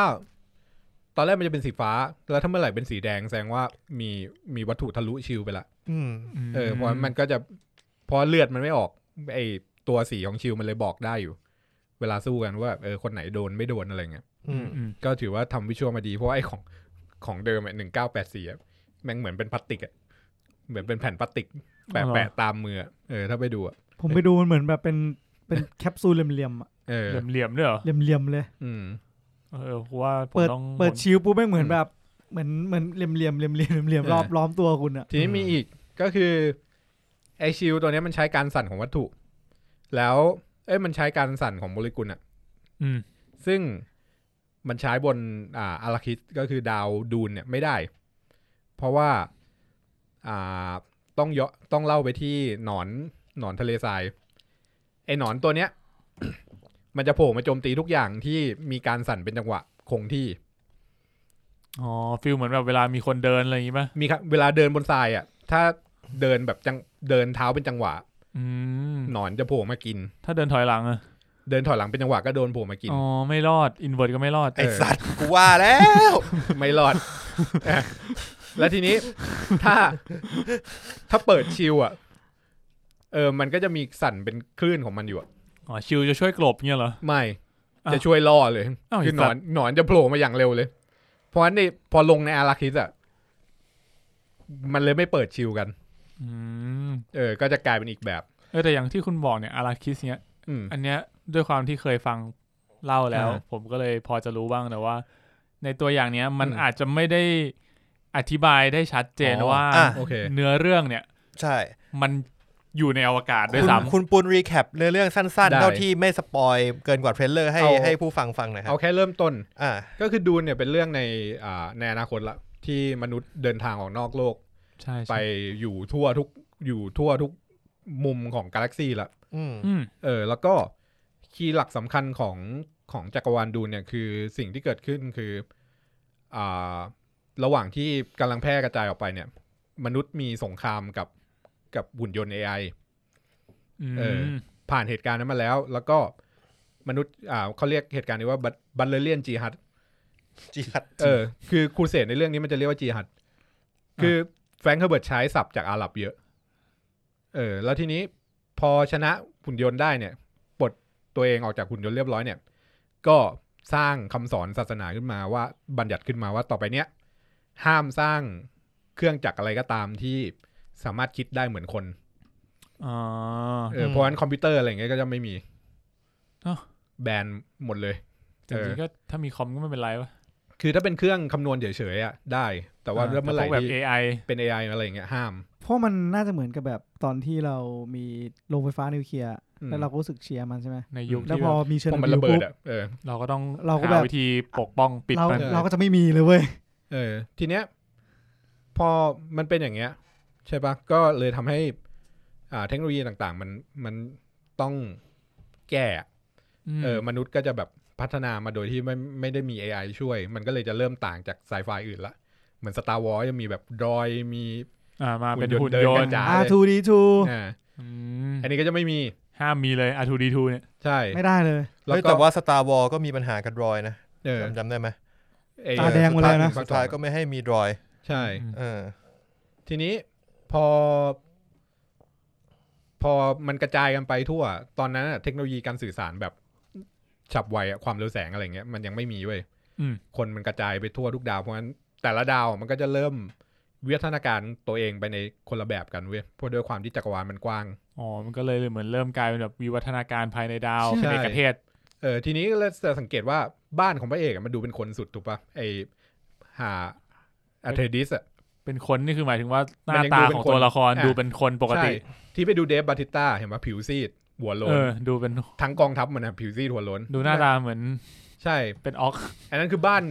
มันคือบ้านฮาวโคเนนเป็นอีกอันนั้นหมายว่าอีกดาวนึงใช่ทีนี้พอทั้งหมดเนี่ยในทั่วจักรวาลเนี่ยมันปกครองอยู่ด้วยระบอบมีกษัตริย์ปกครองอยู่ข้างบนมีกษัตริย์ด้วยมีเอ็มเพอเรอร์มีเอ็มเพอเรอร์อยู่แล้วก็รอบเอ็มเพอเรอร์มันจะเป็นบ้านของขุนนางแต่ละบ้านคิดถึงเกมออฟโทรนแบบนั้นเลยแล้วก็บ้านที่แข็งแรงสุดอ่ะมันจะมีอาร์เทดิสกับฮาโคเนนอาร์เทดิสคือบ้านของพระเอกแล้วก็ฮาโคเนนคือบ้านที่เป็นศัตรูโอเคแล้วก็เรื่องเนี่ยมันเกิดขึ้นจากการที่เนี่ยไอ้บ้านแข็งแกร่งเนี่ยมันจะไม่ค่อยบุกแบบไม่ค่อยสมบูรณ์ไม่ที่จะให้ฟังคืออย่างนี้อาร์เทดิสอ่ะเป็นบ้านที่แข็งแกร่งที่สุดตอนนี้แล้วก็บ้านย่อยๆอ่ะค่อนข้างนับถือบ้านนี้อารมณ์ประมาณสตาร์กอะไรอย่างเงี้ยมั้งไม่สตาร์กก็คนไม่ค่อยนับถือเท่าไหร่แต่อันเนี้ยก็คือเป็นเบอร์หนึ่งอ่ะเหมือนแลนนิสเตอร์อะไรอย่างเงี้ยพันธมิตรเยอะเอ็มเพอเรอร์เลยกลัวจะหาทางทำยังไงให้บ้านเนี้ยมันลดทอนกำลังลงให้มันอ่อนแอลงหน่อยมันก็เลยไปคุยกับฮาโคเนนวางแผนกันว่าเราได้เห็นฮาโคเนนในเรื่องก็คือบาติสต้าเดบาติสต้าแล้วก็สกาก็เห็นที่โผล่มาเป็นอ่างอาบน้ำที่มีโคลนๆหน่อยวนๆกลมๆเห็นที่มันโผล่ขึ้นมาจากน้ำไหมใช่อันนั้นคือบาลอนวาเลเมียฮาโคเนนเนี่ยถ้าเกิดไม่มาฟังมึงเนี่ยกูก็จะไม่รู้เลยว่าไอ้เชี่ยเนี่ยมันอยู่กันคนละดาวไม่รู้เลยว่าอยู่คนละดาวจริงมันคนละดาวแล้วมันปกครองกันคนละแบบเลยคืออาร์เทดิสก็จะปกครองแบบระบอบแบบขุนนางนี่แหละขุนนางแบบอัศวินนู่นนี่อะไรเงี้ยจะมีแบบว่ากองทัพเกียงไกรนู่นนี่ไปส่วนฮาโคเนนก็จะปกครองแบบใช้ความกลัวเข้าว่าพระเอกเลยนะแต่ว่ามันก็ไม่แต่ว่าคนในดาวมันก็ยอมรับระบบนั้นของมันนะนึกออกป่ะเหมือนมันโลกมันปกครองกันอย่างนั้นอ่ะมันก็เหมือนมันก็เรียกว่าไงดีวะมันก็อยู่ในระบบนั้นอ่ะคือมันไม่ใช่ประเทศนะเว้ยมันคือโลกเลยมันเป็นอย่างนั้นทั้งโลกอย่างเงี้ยแล้วทีนี้แผนการก็คือเอ็มเพอเรอร์จะให้บ้านอาร์เทดิสย้ายจากดาวบ้านเกิดตัวเองที่เป็นคาราดานมาปกครองดาวที่ชื่อว่าอาราคิสซึ่งเป็นดาวที่มีค่าที่สุดในจักรวาลนี้เพราะว่าเป็นที่เดียวที่สามารถผลิตเครื่องเทศ เมลานได้ซึ่งไอ้เครื่องเทศเนี้ยเป็นเครื่องเทศพิเศษคือถ้าเสพเข้าไปแล้วใช้คำว่าเสพเครื่องเทศไม่เพราะมันเสพติดอ๋อเครื่องเทศมันผสมอยู่กับกะทิเนี่ยคือกูอยากลองสไปในเรื่องเนี่ยถ้าเสพแล้วมันจะเสพติดมันคือไอ้ที่มันฉากที่มันไอ้ผงทองๆที่อยู่ในทรายใช่ไหมใช่ชิกูอยากลองคือหมายถึงเครื่องเทศใช่เอาคุณสมบัติมาก่อน1คืออายุยืนถ้ากินเข้าไปแล้วอายุยืนเพราะฉะนั้นพวกเนี้ยจะอายุยืนมากเหมือนไอ้ฮาโคเนนเนี่ยตัวบาลอนน่ะก็อายุเยอะโอเคเฮ้ยนี่อย่าสปอยเยอะนะกูว่าเดี๋ยวจะมีคนไม่ได้สปอยเยอะอันนี้เป็นบารอนนี่คือออสการ์ไอแซคป่ะไม่ใช่ออสการ์ไอแซคคือดูคลีโตอาร์เทดิสเป็นพ่อของจาเร็ดลีโตฮะไม่ใช่เป็นพ่อของพออาร์เทดิสก็คือพ่อของทิโมธีชาไลแมนไม่ใช่ออสการ์ไอแซคออสการ์ไอแซคเป็นพ่อก็คือดูคลีโตอ๋อไอ้เหี้ยบารอนเป็นพ่อของดูคลีโตอีกทีนึงไม่บารอนเป็นบ้านฮาโคเนนอ๋อบารอนนี่เล่นใครเล่นนะสกาสการ์ดอ๋อโอเคสกาสการ์ดบารอนอันนั้นอยู่ฮาโคเนนที่อยู่กับบาติสต้าใช่ไหมเดฟบาติสต้าเป็นหลานของบารอนอ๋อโอเคได้2ตัวรับบานเลยโหรับบาลแล้วก็ตัวไอแซคออสการ์ไอแซคเป็นดูคลีโตที่เป็นพ่อของเป็นหัวบ้านของอาร์เทดิสบ้านเดี่ยวหัวบ้านนี่คือหมายถึงแบบเป็นผู้ปกครองดวงดาวอะไรอย่างเงี้ยใช่ไหมใช่เป็นกษัตริย์ดาวนั้นแปลว่าตัวพระเอกเราก็คือเรียกว่าเป็นลูกชายเจ้าชายแล้วก็สไปซ์ใช่ป่ะคือเสพแล้วอายุยืนอย่างที่2คือชอบคำว่าเสพจะมันติดไงแล้วก็จะบางคนก็จะเริ่มปลดล็อกความสามารถของสมองบางคนจะเห็นอนาคตบางคนจะคำนวณได้เร็วขึ้นที่นี่มันลิมิตเลสไอ้สัสโปรเจกต์พาวเวอร์ใช่ต้องลองอยากเสพเริ่มอยากเสพไม่ไหวแล้วเว้ยทีนี้แต่ว่าปกติเวลาเสพมันก็นี่นะเห็นอนาคตมึงจะเริ่มรู้สึกว่าแบบสักพักเห็นอนาคตสักพักขายตัวได้รู้สึกว่าไอ้ตัววาร์ปรู้สึกว่าวาร์ปได้อะไรเงี้ยโลกมันช้าลงอะไรเงี้ยว่าเป็นปกติสำหรับคนเสพนี่โลกมันโคตรเร็วไอ้เหี้ยขับรถโคตรเร็วเลยหันไป40อันนี้ก็คือสไปซ์ใช่ป่ะว่าไม่ใช่สไปซ์แล้วที่มึงพูดที่แผนคือให้บ้านเนี้ยย้ายมาปกครองคือย้ายอพยพจากดาวเลยนะครับแล้วก็มาปกครองอาราคิสซึ่งเดิมฮาโคเนนเป็นคนปกครองนะก็เอาฮาโคเนนออกแล้วก็เอาอันนี้มาปกครองแล้วก็วางยาไว้แล้วก็ใส่ความว่ามันปกครองไม่ดีนู่นนี่แล้วก็เลยทำการฮาโคเนนมาล้างเหมือนแบบว่าใส่ความเพื่อที่จะหาทางแบบจัดการครอบครัวนี้มันมีเรื่องหาความชอบธรรมในการสร้างมันมีเรื่องทางเศรษฐกิจด้วยคือไอ้บ้านขุนนางทั้งหลายแหละมันจะได้รายได้จากดาวอาราคิสแบ่งกันแต่ว่าแผนการมันคือให้อาร์เทดิสมาปกครองแล้วฮาโคเนนมันจะดั้มราคาสไปลงเลยกลายเป็นว่าทุกคนขาดทุนหมดแล้วฮาโคเนนแล้วก็เริ่มปล่อยข่าวแล้วฮาโคเนนก็เข้ามากวาดแล้วก็ล้างบ้านนี้ไปทิ้งฮาโคเนนก็จะกลายเป็นฮีโร่เอ็มเพอเรอร์ก็จะลบบ้านที่เป็นหอกข้างแคร่ทิ้งนี่คือการเมืองนี่คือพล็อตทั้งหมดที่แต่จริงๆก็คือต้องบอกว่าเรื่องนี้มันตัวดูน่ะมันเป็นเรื่องที่การเมืองค่อนข้างเยอะใช่ไหมใช่แต่ว่าในตัวอย่างเราอาจจะยังไม่ได้กลิ่นของการเมืองเลยแม้แต่นิดเดียวนั่นก็เป็นเรื่องที่หลายๆคนคอนเซิร์นนะไม่แต่ที่ดูทั้งหมดมันเป็นฉากที่นี่เลยคือยกมาจากหนังสือเลยคือสามารถชี้ได้ว่ามันมาจากไหนครับก็เลยไม่ได้รู้สึกว่ามันไม่ได้ขาดอะไรคือมันก็โชว์ฉากตามนั้นคือใช่สำหรับตัวคุณคนที่แบบรู้เรื่องราวอยู่แล้วอาจจะแบบเข้าใจว่าทุกอย่างมันโอเคแต่สำหรับคนที่ไม่รู้เขาจะหวังผิดแบบคาดหวังไปว่าเฮ้ยมันหนังมันจะแบบแต่มันก็ไม่ได้โชว์แอคชั่นเยอะนะเห็นปะก็เยอะอยู่เหมือนมันโชว์ความอลังการมันโชว์ความอลังการอย่างเดียวแล้วก็โอเคอันนั้นคือพล็อตเรื่องถูกปะทีนี้ตัวละครในโลกนี้มันก็จะมีกลุ่มอื่นอีกก็คือมันมี2บ้านนี้แล้วมันก็จะมีกลุ่มที่เป็นแยกออกมาคือมีผู้หญิงที่มีตาข่ายคุมหน้าอันนั้นคือเป็นอีกดาวนึงปะนั่นคือดาวแรกไม่อันนี้คือกลุ่มเรียกอะไรดีวะไม่รู้ภาษาไทยจะแปลว่าอะไรแต่ว่ามันคือเบนีเจสเลตอันนี้จะเป็นเหมือนเคยพูดถึงเป็นลัทธิที่เรียกว่าแม่ชีอวกาศแล้วกันแม่ชีอวกาศก็คือ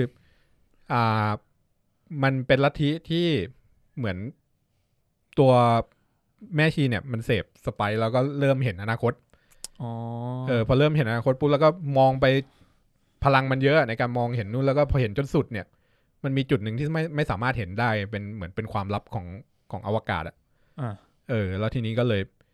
พยายามจะหาทางว่าทำไงให้มองเห็นตรงนี้ได้แล้วก็เหมือนก็เลยได้ผลสรุปว่ามันอาจจะต้องใช้ผู้ชายที่มีพลังแบบเดียวกับมันในการปลดล็อกตรงนั้นกูต้องเสพให้เยอะขึ้นเดี๋ยวทีนี้วิธีการมันก็คือกูชอบเลยนะมันจะใช้วิธีว่ามันจะค่อยๆตัดแต่งพันธุกรรมของแต่ละบ้านไปเรื่อยๆด้วยการปรับแต่งพันธุกรรมของแต่ละบ้านด้วยการฝึกตัวคนในสำนักตัวเองอ่ะแล้วก็ส่งไปแต่งงานกับตระกูลนู้นตระกูลนี้คอยชักใยอยู่เบื้องหลังที่นี่มันตัดแต่งแบบเมนเดลนี่หว่ามันค่อยกดเมนเดลก็มาก็แบบเป็นการเขาเรียกว่าอะไรการคัดเลือกสายพันธุ์ทางธรรมชาติมันค่อยๆมึงก็เอาเมล็ดนี้กับเมล็ดนี้ไปผสมพันธุ์กันเมล็ดเลยเหรออันนี้คือตอนเมนเดลโอเคแล้วทีนี้นอกจากเป้าหมายนี้แล้วเนี่ยมันคอยชักใยเรื่องการเมืองอยู่เบื้องหลังด้วยว่าให้ตระกูลนู้นกับตระกูลนี้แต่งงานกันนู่นนี่อะไรเงี้ยแล้วเบนิเจเซตฝึกวิวัฒนาการมาจนเป็นซูเปอร์โซลเยอร์คือสามารถฝึกจนแบบควบคุมทุกอย่างได้พลังมีอะไรบ้างใช่ปะหนึ่งคือควบคุมเซลล์ของร่างกายตัวเองได้เกือบทั้งหมดมันฟังดูโกงเนาะคือโดนพิษไปสามารถควบคุมเซลล์ให้ขับพิษออกไปได้อย่างเงี้ยนี่มันน้องโล่นี่หว่าอย่างที่สองคือมีเขาเรียกพลังคือ word power word คือสามารถพูดสะกดจิตI heard a rumor สามารถพูดสะกดจิตคนอื่นได้โดยที่ไม่ต้องทำมือแบบthis is not the door you looking for อะไรเงี้ยไม่ต้องทำมือมึงกัด Star Wars ว่ะกูลืมแล้วเนี่ยว่ามันต้องทำมือทำติดบ้างไม่ติดบ้างด้วยแต่ของอันเนี้ยมันก็มีบทเลยว่าแบบมันจะแต่ว่ามันไม่ได้ใช้พลังจิตอะไรนะคือมันก็พลังจิตแหละแต่ว่ามันจะมีเป็นสเต็ปอยู่ว่ามันต้องค่อยๆพูดกดดันเข้าไปเรื่อยๆแล้วก็หาคีย์ที่สามารถกดดันมันได้แล้วจังหวะมามันก็จะขึ้นเสียงแล้วก็กลายเป็นว่าเทคคอนโทรลได้จริงๆคือมันเป็นการใช้แบบเหมือนเป็นการใช้การกดดันแล้วก็มีพลังจิตนู่นนี่หน่อยนั่นคือกลุ่มหนึ่งคือเบนิเจสเลตก็คือเป็นแม่ชีที่คอยบงการทุกอย่างอยู่เบื้องหลังจิตแพทย์ซึ่งตัวแม่ของพอเลดี้เจสสิก้าก็คือตัวรีเบคก้าเฟอร์กูสันรีเบคก้าเฟอร์กูสันก็คือเป็นเบนิเจสเลตเหมือนกันโดยที่ส่งโรงเรียนส่วนใหญ่ไอ้พวกตระกูลพวกนี้มันก็จะมีเบนิเจสเลตอยู่ข้างตัวตลอดเพราะว่าหนึ่งคือสามารถอ่านใจคนอื่นได้ก็คือถ้ามึงไปติดต่อการทูตแล้วมีคนที่อ่านใจฝั่งตรงข้ามได้ว่าไอ้นี่มันโกหกนู่นนี่อะไรเงี้ยมันก็มีประโยชน์ไงได้เปรียบเพราะฉะนั้นแต่ละบ้านก็จะมีเบนิเจสเลตอยู่แต่ว่าจะอยู่ในตำแหน่งไหนเป็นเมียน้อยเป็นนู่นนี่อะไรอย่างเงี้ยหรือว่าเป็นแบบเป็นราชินีเลยก็มีอย่างเงี้ยแต่ว่าของคู่นี้ก็คือไม่ได้แต่งงานกันเพื่อเป็นแบบเปิดช่องว่างไว้ทางการเมืองว่าดุกลีโตยังไม่มีมเหสีกำลังคิดอยู่ว่าความสามารถสกิลนี้แบบมันต้องถ้าไม่ได้เป็นมเหสีแบบตอนแรกถ้าแบบไม่ได้เป็นคนคุมเมืองมันจะแบบอารมณ์เหมือนคอร์ดเวจิกเชียนของอันตรายนะความถึงพวกนั้นใช่อันนี้ก็คือส่งมาเพื่อช่วยแต่ละบ้านโดยที่มันฟิลเดียวกันเลยนี่ว่ามันจะมีโดยที่มันมีโกของมันเองคือพยายามจะปรับปรุงพันธุกรรมจนได้แบบสุดยอดไอ้เนี่ยฟังให้เหมือนเรื่องนี้แม่งเป็นจุดเริ่มต้นของแบบของหลายๆอย่างเป็นจุดเรื่องหลายๆอย่างของไซไฟที่กูสัมผัสมาในยุคนี้เหมือนมันใส่แบบเรียกว่าไงวะมันใส่ทุกอย่างที่มันคิดออกThe Matrix ใช่ทีนี้เรื่องมันมีปัญหาอยู่ที่ว่าจริงๆแล้วเนี่ยเลดี้เจสสิก้าต้องเกิดลูกสาวเพื่อเอาไปแต่งงานกับลูกชายของฮาโคเนนแล้วจะทำให้ความบาดหมางระหว่างอาร์เทดิสกับฮาโคเนนจบแล้วทุกอย่างมันจะสงบไปพักหนึ่งเลดี้เจสสิก้าคือแม่ของพอลแต่ด้วยความที่ด้วยความที่เลดี้เจสสิก้ารักดุกลีโตมากแล้วก็อยากให้ตระกูลนี้มีสืบต่ออย่างเงี้ยก็เลยขัดคำสั่งแล้วก็เกิดเป็นลูกชายมันเลือกได้เลยเหรอเลือกได้อย่าลืมว่าควบคุมเซลล์ได้ทั้งหมดกูอยากเลือกว่าแบบมันก็มีอีกคนดิเดี๋ยวค่อยว่ากันเดี๋ยวอาจจะมีในเรื่องใช่ทีนี้อันนี้คือเบนิเจสเลต ใช่ปะก็เกิดพอขึ้นซึ่งกลายเป็นว่าผิดแผนละอ๋อทีนี้มันก็เลยมีกลายเป็นว่ามีเรื่องบาดหมางอะไรตามมาอีกมากมายมันเริ่มผิดแผนนู่นนี่แล้วก็อีกกลุ่มหนึ่งที่เป็นมนุษย์ที่วิวัฒนาการไปอีกทางหนึ่งของจักรวาลเนี่ยก็คือพอไม่มีคอมพิวเตอร์เนี่ยมันก็เลยมีมนุษย์กลุ่มหนึ่งที่วิวัฒนาการมาเพื่อแทนคอมพิวเตอร์มึงเป็นอะไรเป็นนักคำนวณเหรอเป็นมนุษย์คอมพิวเตอร์เชี่ยในโลกมันเรียกว่าเมนแทดในเทเลอร์มีไหมมีในบ้านเฮาส์แอทเดสจะมีคนหนึ่งเป็นแบบอ้วนๆคนที่กลางล่มไปดูได้จำไม่ได้โอเคฉากที่วิ่งไปเจอเจสันมอมอมันจะเดินกันอยู่ใช่ไหมมันจะมีคนกลางล่มตัวอ้วนๆหัวล้านๆอ๋อนั่นคือแบบเป็นอันนี้คือเมนแทดเป็นสายคำนวณก็คือจะเป็นเลขาของพวกขุนนางพวกนี้เหมือนกันก็คือเหมือนมีคอมพิวเตอร์ส่วนตัวคนหนึ่งกูเกิดมาเพื่อคิดคำนวณอย่างเดียวใช่มันเป็นคำนวณนี่วิวัฒนาการยังไงวะอีท่าไหนวะเนี่ยมันเหมือนกับว่าก็คือปลดล็อกความสามารถสมองแล้วก็มันจะมีโรงเรียนการสอนคือมันจะมีวิชาเมนทัดอยู่คำว่าคำนวณของมันนี่คือแบบคำนวณความเป็นไปได้เลยแล้วก็แบบpicture memory คือจำเก็บหมดเลยสิ่งที่เกิดขึ้นคือดุกลิโต้เนี่ยถ้าจำไม่ผิดนะอันนี้หรือค่อนข้างไม่ค่อยชัดละดุกลิโต้เนี่ยถ้ามีก็เป็นเมนทัดแล้วก็คือพ่อของพอกูเริ่มงงชื่อแล้วบอกเลยพ่อของพอเราไม่เห็นหน้าด้วยนึกหน้าไม่ออกทีเนี้ยพ่อก็เป็นเมนทัดทำไมชื่อพอเป็นหลายอย่างเนาะไม่พอเป็นพอโดนสอนให้เป็นเมนทัดแล้วก็เลดี้เจสสิก้าก็สอนวิธีของเบนนิเจสเลตให้พอด้วยเฮ้ยมันดูเป็นตัวโกงละเนี่ยนี่คือพระเอกตัวมึงเริ่มอิมบาละนี่คือพระเอกโอเคนี่คือโซโล่เลเวลลิ่งเป็นหลายทางเป็นหลายสายเหมือนอยู่ๆมึงก็แบบสกิลมึงมีเยอะกว่าชาวบ้านเขานะปกติเขามีแค่คนละ1สกิลคือสอนทุกอย่างแล้วก็มันผิดแผนอยู่ก็เลยเป็นเหตุเป็นที่มาของไนเทเลอร์ว่าทำไมตัวแม่ชีใหญ่ต้องมาทดสอบเอาจริงไอ้ที่กูดูเทเลอร์กูไม่รู้เลยว่าแม่งทำอะไรกันจริงที่มันยืนเขาก็ไม่ได้อยากให้มึงรู้จริงคือเขาอยากให้มึงไปดูหนังไอ้ที่ยื่นมือเข้าไปในกล่องมันคือการทดสอบพอว่าสามารถควบคุมพลังที่ได้มาทั้งหมดจริงระเบิดเวลานะแล้วก็คือบททดสอบนี้มันเป็นบททดสอบที่ใช้ทดสอบเบนิเจสเลตว่า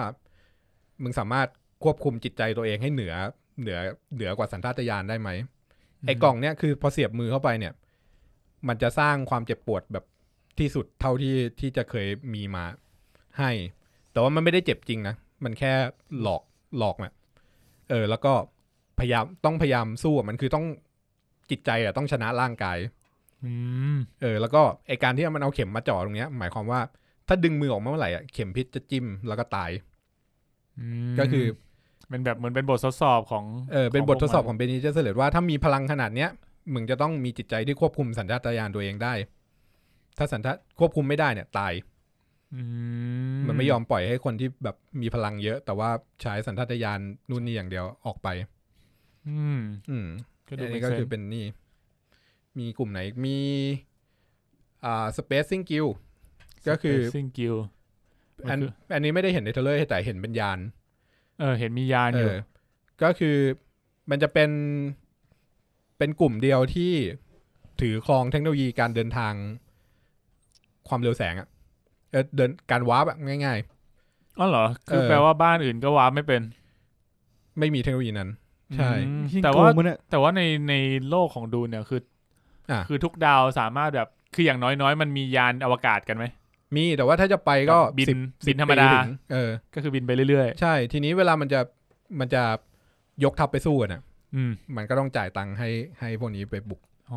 นี่มันการท่านี่หว่าซึ่งทำให้ไอ้พวกนี้มีความสามารถมันทำให้มันมี power ในการควบคุมด้วยถ้าเกิดว่ามันไม่ยอมให้บ้านนี้ตีกับบ้านเนี้ยมันก็ไม่ให้วาร์ปได้มันก็ตีกันไม่ได้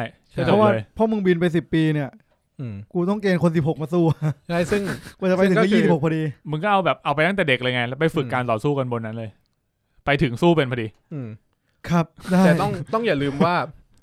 เทคโนโลยีการสื่อสารมันปลดล็อกตรงนั้นแล้วคือมันสามารถสื่อสารกันแบบทันทีในทุกดาวได้เฮ้ยไอ้นี่มันจะบุกนะเว้ย10 ปีโอเคกูซ้อมเด็กแป๊บเจอกันเดี๋ยวมึงเจอกัน16 ปีอันนี้มันเป็นอีกเลเยอร์ที่ทำให้สงครามของดูนมันไม่ปกติ คือมันจะไม่เหมือนไม่สามารถวาร์ปไปวาร์ปมา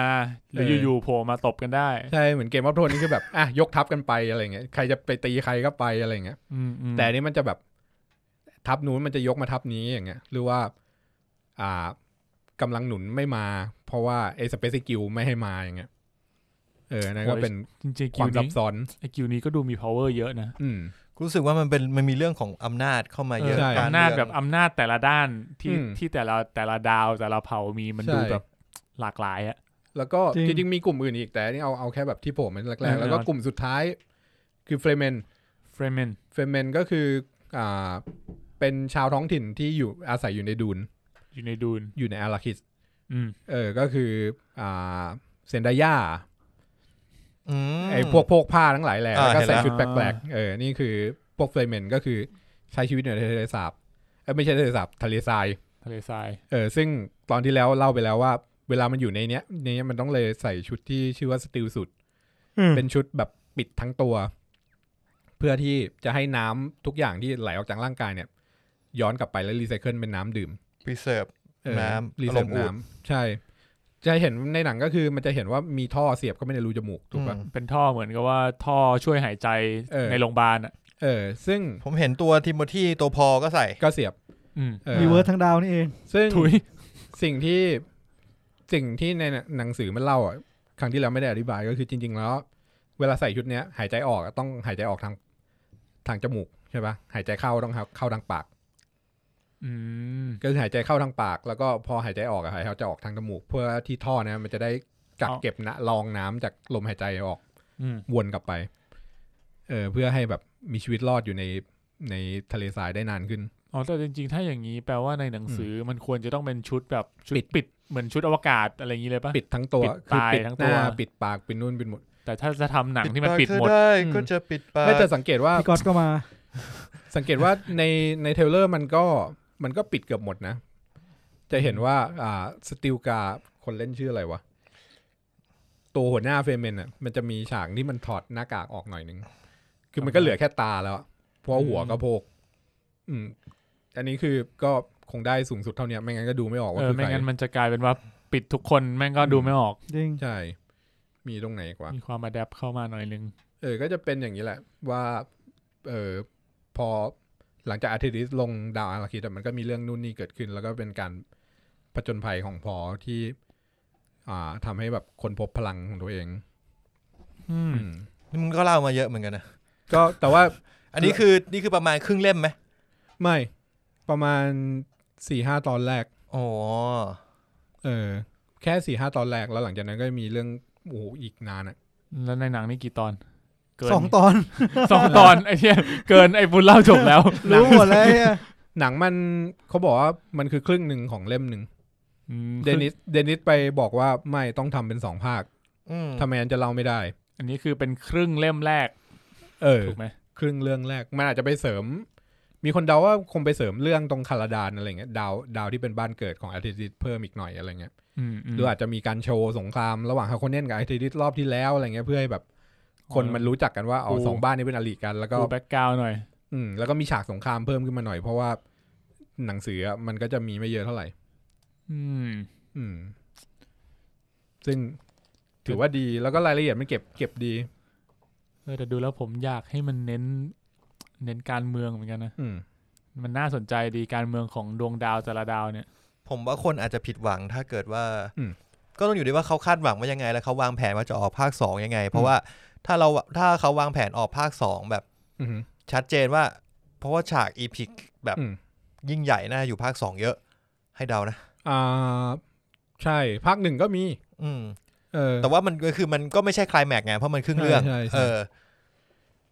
ถามเผื่อคนที่แค่ไม่รู้เดี๋ยวมึงพูดก่อนภาค1มันค่อนข้างเป็น world building มากกว่าแล้วก็จริงๆมันคือเสน่ห์ของดูนมากๆคือมันเขายกให้เป็น1ใน2นิยายที่ทำ world building ดีที่สุดอะอีกเรื่องคือ Lord of the Ring เชื่อก็จริงคือบิวอย่างเดียวเลยสัตว์บิวนานเลยก็เดินไม่ถึงสักทีไม่อันนี้ก็คือมีวัฒนธรรมเรียบร้อยว่าประเพณีของฟิลเมนมันอยู่กันยังไงบ้านเขาเน้นมันปกครองกันยังไงในดาวนะมันอยู่กันยังไงอะไรเงี้ยเพราะฉะนั้นถ้าเกิดว่าเข้าไปแล้วจะได้เห็นฉากแบบ ที่เป็นเหมือนการแสดงวัฒนธรรมค่อนข้างเยอะไม่ต้องแปลกใจแล้วก็ลงลึกถึงนี่ด้วยว่าลงลึกถึงระบบนิเวศด้วยนะของดาวของดูนว่าทำไมมันอยู่ได้มันไปเอาน้ำมาจากไหนกันอะไรเงี้ยทำไมมันเป็นทะเลทรายนู่นนี่อะไรเงี้ยผมว่าถ้าเป็นตัวเทรลเลอร์ต่อไปเนี่ยมันน่าจะมีอะไรที่น่าสนใจที่แบบสื่อถึงเนื้อเรื่องได้เยอะกว่านี้อันนี้เขาคงแบบแค่แบบเป็นแบบทีสเฉยๆอะว่าฟีลโทนประมาณนี้ถามเผื่อเสียงแมวร้องดังมากใช่แมวใช่ไหมแมวถามเผื่อแฟนๆของหนอนเราจะได้เห็นหนอนเยอะไหมเห็นหนอนเยอะไหมน่าจะเยอะนะหมายถึงหลายตัวหรือหลายฉากน่าจะเห็นหลายตัวหลายไซส์จะเห็นตั้งแต่เล็กมากจนใหญ่มากเล็กมากค่าเล็กมากแม่ก็มาเล็กมากคำว่าเล็กนี่คือขนาดไหนตัวไมโครโฟนตัวในเทรลเลอร์นี่ถือว่าไซส์ไหนในเทรลเลอร์ออกมา2ไซส์เฮ้ยจริงเหรอ2ตัวเหรอมันไม่ออกมาตัวเดียวไปดูในเทรลเลอร์มันจะมีฉากที่จอร์จ โบลินจับฮอแล้วก็จับมือพออยู่ที่บินอยู่บนอากาศบินอยู่บนอากาศแล้วก็มันมองลงมาข้างล่างที่แล้วก็มีหลุมทรายอยู่แล้วก็มีรถเหมือนรถบรรทุกคันใหญ่ๆกำลังโดนนั่นคือหนอนโผล่มาแดกโรงงานคือในดูเนี่ยมันก็จะมีโรงงานเป็นโรงงานรถคันใหญ่ๆแล้วก็เอาเครื่องบินบรรทุกไปแล้วก็ไปดูว่ามีสไปซ์โผล่ตรงไหนบนพื้นแล้วก็หย่อนโรงงานลงรีบดูดทรายกองสไปซ์มาทั้งหมดแล้วก็เอาเครื่องบินเนี่ยคีบแล้วก็บินกลับเพราะว่าพอเริ่มดูดปุ๊บนับเวลาถอยหลังเลยหนอนจะมาแดกเพราะว่าโรงงานมันก็มีเครื่องจักรแบบตามจังหวะของมันอะไรเงี้ยมันก็จะแบบไอ้เหี้ยเทรมอร์ชัดก็คือรีบเก็บแล้วมันเสี่ยงมากแต่ว่าแม่งบอกว่าเก็บมาได้นิดนึงก็คุ้มแล้วเพราะมันเป็นรีซอสที่มีมูลค่าที่สุดเพราะว่า1คือSpacing Guild ใช้สไปซ์ในการเดินทางระยะไกลแล้วก็เสพเองก็เอามาตาอีกใช้ทำนู่นทำนี่เยอะคือมันใช้ได้เกือบทุกอย่างก็เลยกลายเป็นว่าเป็นรีซอสที่มีค่าที่สุดจริงมันน่าจะคิดเทคโนโลยีที่แบบดูได้เซฟกว่านี้มานะนั่นตัวใหญ่เราไม่มีคอมพิวเตอร์อันนั้นตัวใหญ่สุดยังไม่สุด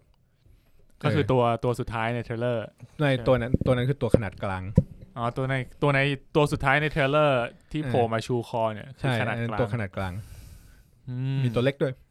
มีตัวเล็กนี่ถ้าตัวนั้นขนาดกลางตัวเล็กก็น่าจะไซส์ประมาณไซส์คนแดกรถได้มีเล็กมากด้วยเล็กมากก็มีอยู่ที่มันจะโชว์ไหมแต่น่าต้องโชว์เพราะมันสำคัญคือมันแฟรงค์ เฮอร์เบิร์ตจะเล่าให้เห็นหนอนทุกแบบเลยว่าเขาน่าจะมีความชอบในเรื่องหนอนพอสมควรเขาเป็นคนที่ชอบระบบนิเวศวิทยาเจ๋งมากแล้วเขาก็มีความคิดว่าแล้วถ้ามีคนไปใช้ชีวิตอยู่ในทะเลทรายมันจะอยู่ยังไงอะไรเงี้ยมันเราก็เลยค่อยๆเขียนเรื่องพวกนี้ขึ้นมาเขียนอยู่นานครับก็ดูมันล้ำมากในยุคนั้นนะเอาแค่มันเป็นไซไฟอวกาศที่ไม่มีคอมพิวเตอร์ไม่มีหุ่นยนต์ก็เริ่มก็เหมือนมาในทางแปลกแล้วแม่งเสือกเป็นเรื่องแรกก่อน Star Wars ก่อนนู่นก่อนนี่อย่างเงี้ยจริงๆก่อนหน้านี้ผมเคยประทับใจในซีรีส์เกี่ยวกับอวกาศเนี่ยสไตล์หนึ่งที่เป็นแบบออกมนุษย์ออกไปแล้วก็แบบตั้งอาณานิคมอยู่ข้างนอกจนลืมไปแล้วว่าเราเป็นมนุษย์เหมือนกันมาจากโลกเหมือนกันอะไรอย่างเงี้ยแล้วก็ทำให้เกิดสงครามตรงดาวด้วยความเข้าใจผิดบางอย่างซึ่งมันไม่แปลกใหม่ว่ะ มันเคยมีคนทำมาก่อนแล้วอะไรเงี้ยคือในเรื่องจำไม่ได้ด้วยซ้ำว่าโลกอยู่ไหนคือมันนานมากแล้วจนแบบไม่รู้ว่าโลกอยู่ที่ไหนนั่นสินะแบบเดียวกับ Foundation เลย Foundation ก็ไม่รู้ว่าโลกอยู่ไหนเรื่องของมีเรื่องอะไรวะ Expand The Expand Expand ก็ของใหม่ก็น่าจะอินฟลูเอนซ์ในระดับใหม่เลยแต่แค่ตอนนั้นนั่งพอเราเดินตามเนื้อเรื่องไปแล้วพอมาเล่าเรื่องนี้มาเราเฮ้ยโหเจ๋งว่ะพอมานั่งฟังวันนี้ก็ไม่มีมาก่อนมันเป็นมันไม่ดังแค่นั้นแหละมันไม่ดังนะดูมันไม่แมสเพราะว่ามันไม่มีหนังเอาจริงไม่ผมว่ามันยังไม่ถึงยุคของมันมากกว่าคือมันพูดได้ดีด้วยความที่มันเป็น political drama คือจะมีเรื่องการเมืองเยอะกว่าสงครามสู้กันเนี่ยมันเลยทำยากจนถึงจุดเนี้ย ที่เป็นโลกหลังเกมออฟโทนอ่ะเหมือนการที่จริงๆการที่มีนพูดอย่างนั้นก็จริงนะเหมือนกับว่ามันเรื่องที่ว่ามันยังไม่ถึงยุคของมันอ่ะหมายถึงว่าคนเสพในยุคนี้เราผ่านการบ่มเพาะเรียกว่าบ่มเพาะก็ได้เรียกว่าผ่านการฝึกฝนจากการดูเนื้อเรื่องที่มันซับซ้อนมาขึ้นเรื่อยๆจากหนังแต่ก่อนที่เรารู้สึกว่าเรื่องมันอาจจะซิมเพิลกว่านี้แล้วมันก็ค่อยๆพัฒนาโดยการเล่าเรื่องแบบอาจจะมีหลายเส้นเรื่องเล่าเรื่องพร้อมๆกันหลายๆไทม์ไลน์หลายๆคนเล่าคู่ขนานกันไปเล่าอินเวิร์สเล่าสวนกันไปมาอะไรเงี้ยจนแบบกลุ่มผู้คนกลุ่มผู้ชมแล้วเราเริ่มมีแบบเริ่มคุ้นเคยกับเรื่องที่มันซับซ้อนพอเรื่องแบบนี้มันกลับมาเกิดมันก็เลยมีโอกาสที่จะกลับมาบูมได้ง่ายกว่าผมว่าน่าสนใจนะเพราะว่าอย่างตรงๆเลยคือถ้าเทียบสมัยก่อนอ่ะผมเชื่อว่าสมมติให้แม่ผมดูเงี้ยดูเทียบกับ Star Wars ผมว่าแม่ผมเลือก Star Wars ดูสนุกกว่าคือผมคิดงั้นคิดว่าจอร์จลูคัสก็คิดอย่างนั้นตอนนั้นก็เลยทำเป็น Star Wars ทำใส่ดาบเลเซอร์นู่นนี่ออกมาครับว่าตอนนี้จะมีดาร์ธเวเดอร์สู้อยู่ข้างนอกชื่ออะไรวะหนอนโบมาแดกอะไรทุกอย่างแถวนี้แหละแมวสู้กันนะหรือว่าไงวะก็ประมาณนี้โอเคดูนะครับคิดว่าเดี๋ยวช่วงใกล้ๆหนังเข้าเราต้องพูดอะไรไหมหมายถึงว่าช่วงใกล้ๆหนังเราต้องมาเล่าอะไรไหมตอนเนี้ยกูคิดว่าเราน่าจะโอเคกับดูแล้วนะเราน่าจะได้คำตอบหลายอย่างเกี่ยวกับเทเลอร์ที่เราสงสัยว่าเฮ้ยยังไงอะไรยังไงน่าจะได้คำตอบเอาอย่างนี้เดี๋ยวไล่คำถามที่เห็นบ่อยๆอะไรทำไมพระเอกดูเด็กจังใช่ป่ะพอทีนี้ในเรื่องเนี่ยอายุ16ปีตอนเริ่มต้นงั้นก็ถือว่า make sense นะก็ต้องดูเด็กหน่อยแต่จริงๆทีโมธีก็ไม่ได้เด็กใช่แต่หน้ามันเด็กทีโมธีหน้ามันเด็กมีอะไรกันไม่ใช่ทอมฮอลแลนด์กูว่าดีใจแล้วเยอะไปละทอมฮอลแลนด์ไม่ผมว่าทีโมธีเข้าอ่ะนะเข้ามันต้องมีความอาหรับนิดนึงอ่ะรู้สึกนะแล้วก็มีความแขกๆหน่อยอะไรไอทหารชุดเกราะสีขาวที่มันค่อยๆลอยลงมาสตอร์มทูเปอร์ของมันก็เฮียแล้วไอเนี่ยคือซาดูคาเฮียมันต้องเป็นต้นแบบของสตอร์มทูเปอร์แน่เลยไม่มันคือต้นแบบของแมนโดลเรียนไอ้เฮียโบบาเฟสเหรอเพราะว่ามึงเอาไอ้นี่ไปทำสตอร์มทูเปอร์อีกทีใช่คือซาดูคาเนี่ยต้นแบบของต้นแบบซาดูคาคือทหารส่วนตัวของเอมเบอร์โดยที่วิธีฝึกของมันชุดแดงเหมือนเลยชุดแดงมาเลยชุดขาวแต่ว่าวิธีฝึกของมันคือมันมีดาวที่เป็นคุกอยู่ดาวนึงที่แม่งมีสภาพแม่งโหดร้ายมีสัตว์ประหลาดมินู่นมินี่อยู่อะไรเงี้ยแล้วก็มึงก็ส่งคนไปแล้วก็ใครที่รอดจากตรงนั้นก็จะได้ออฟเฟอร์มาให้เป็นทหารซาดูคาคือเป็นทหารส่วนตัวของเอ็มเพอเรอร์เป็นพีเดเตอร์เพราะมันก็จะเหมือนบ้านมันเหมือนบ้านเกิดของแมนโดลเรียนที่เป็นดาวที่มีสัตว์ประหลาดที่อะไรไม่รู้เต็มไปหมดตอนนี้ว่าเราเริ่มมีสัตว์ประหลาดอยู่ในโคมคลามแถวนี้ไอ้นี่คือแมวน่าจะแมวจริงแมวตีกันกับแมวเองหรือแมวตีกันกับคนวะไม่รู้จริงสู้กันค่อนข้างดังไม่รู้เสียงเข้าไม้ไปนะแต่คือแบบมันดังมากโคมคลามมากน่าจะไม่เข้าไม้แล้วก็ไอ้ที่ลอยลงมามันคือเทคโนโลยีแขนงเดียวกับไอ้ชุดเกราะนี่แหละแต่ว่ามันจะเรียกว่าเป็นซัสเพนเซอร์ก็คือเป็นตัวชะลอแรงดึงดูดมันจะทำให้ลอยได้หน่อยด้วยคือเดี๋ยวมันจะมีตัวบาลอนแม่งอ้วนมากทั้งตัวแม่งจะห้อยด้วยซัสเพนเซอร์ก็คือตัวแม่งจะลอยมาแม่งก็จะแบบนั่งลอยมาน่าสนใจครับโอเคก็รอดูทำไมใช้ดาบถูกไหมก็บอกแล้วก็คือถ้าเอาปืนยิงไม่เข้าถ้าเลเซอร์ยิงก็ระเบิดก็เลยใช้ดาบแทนครับยังไงบอกหมดแล้วมั้งน่าจะประมาณนี้เดี๋ยว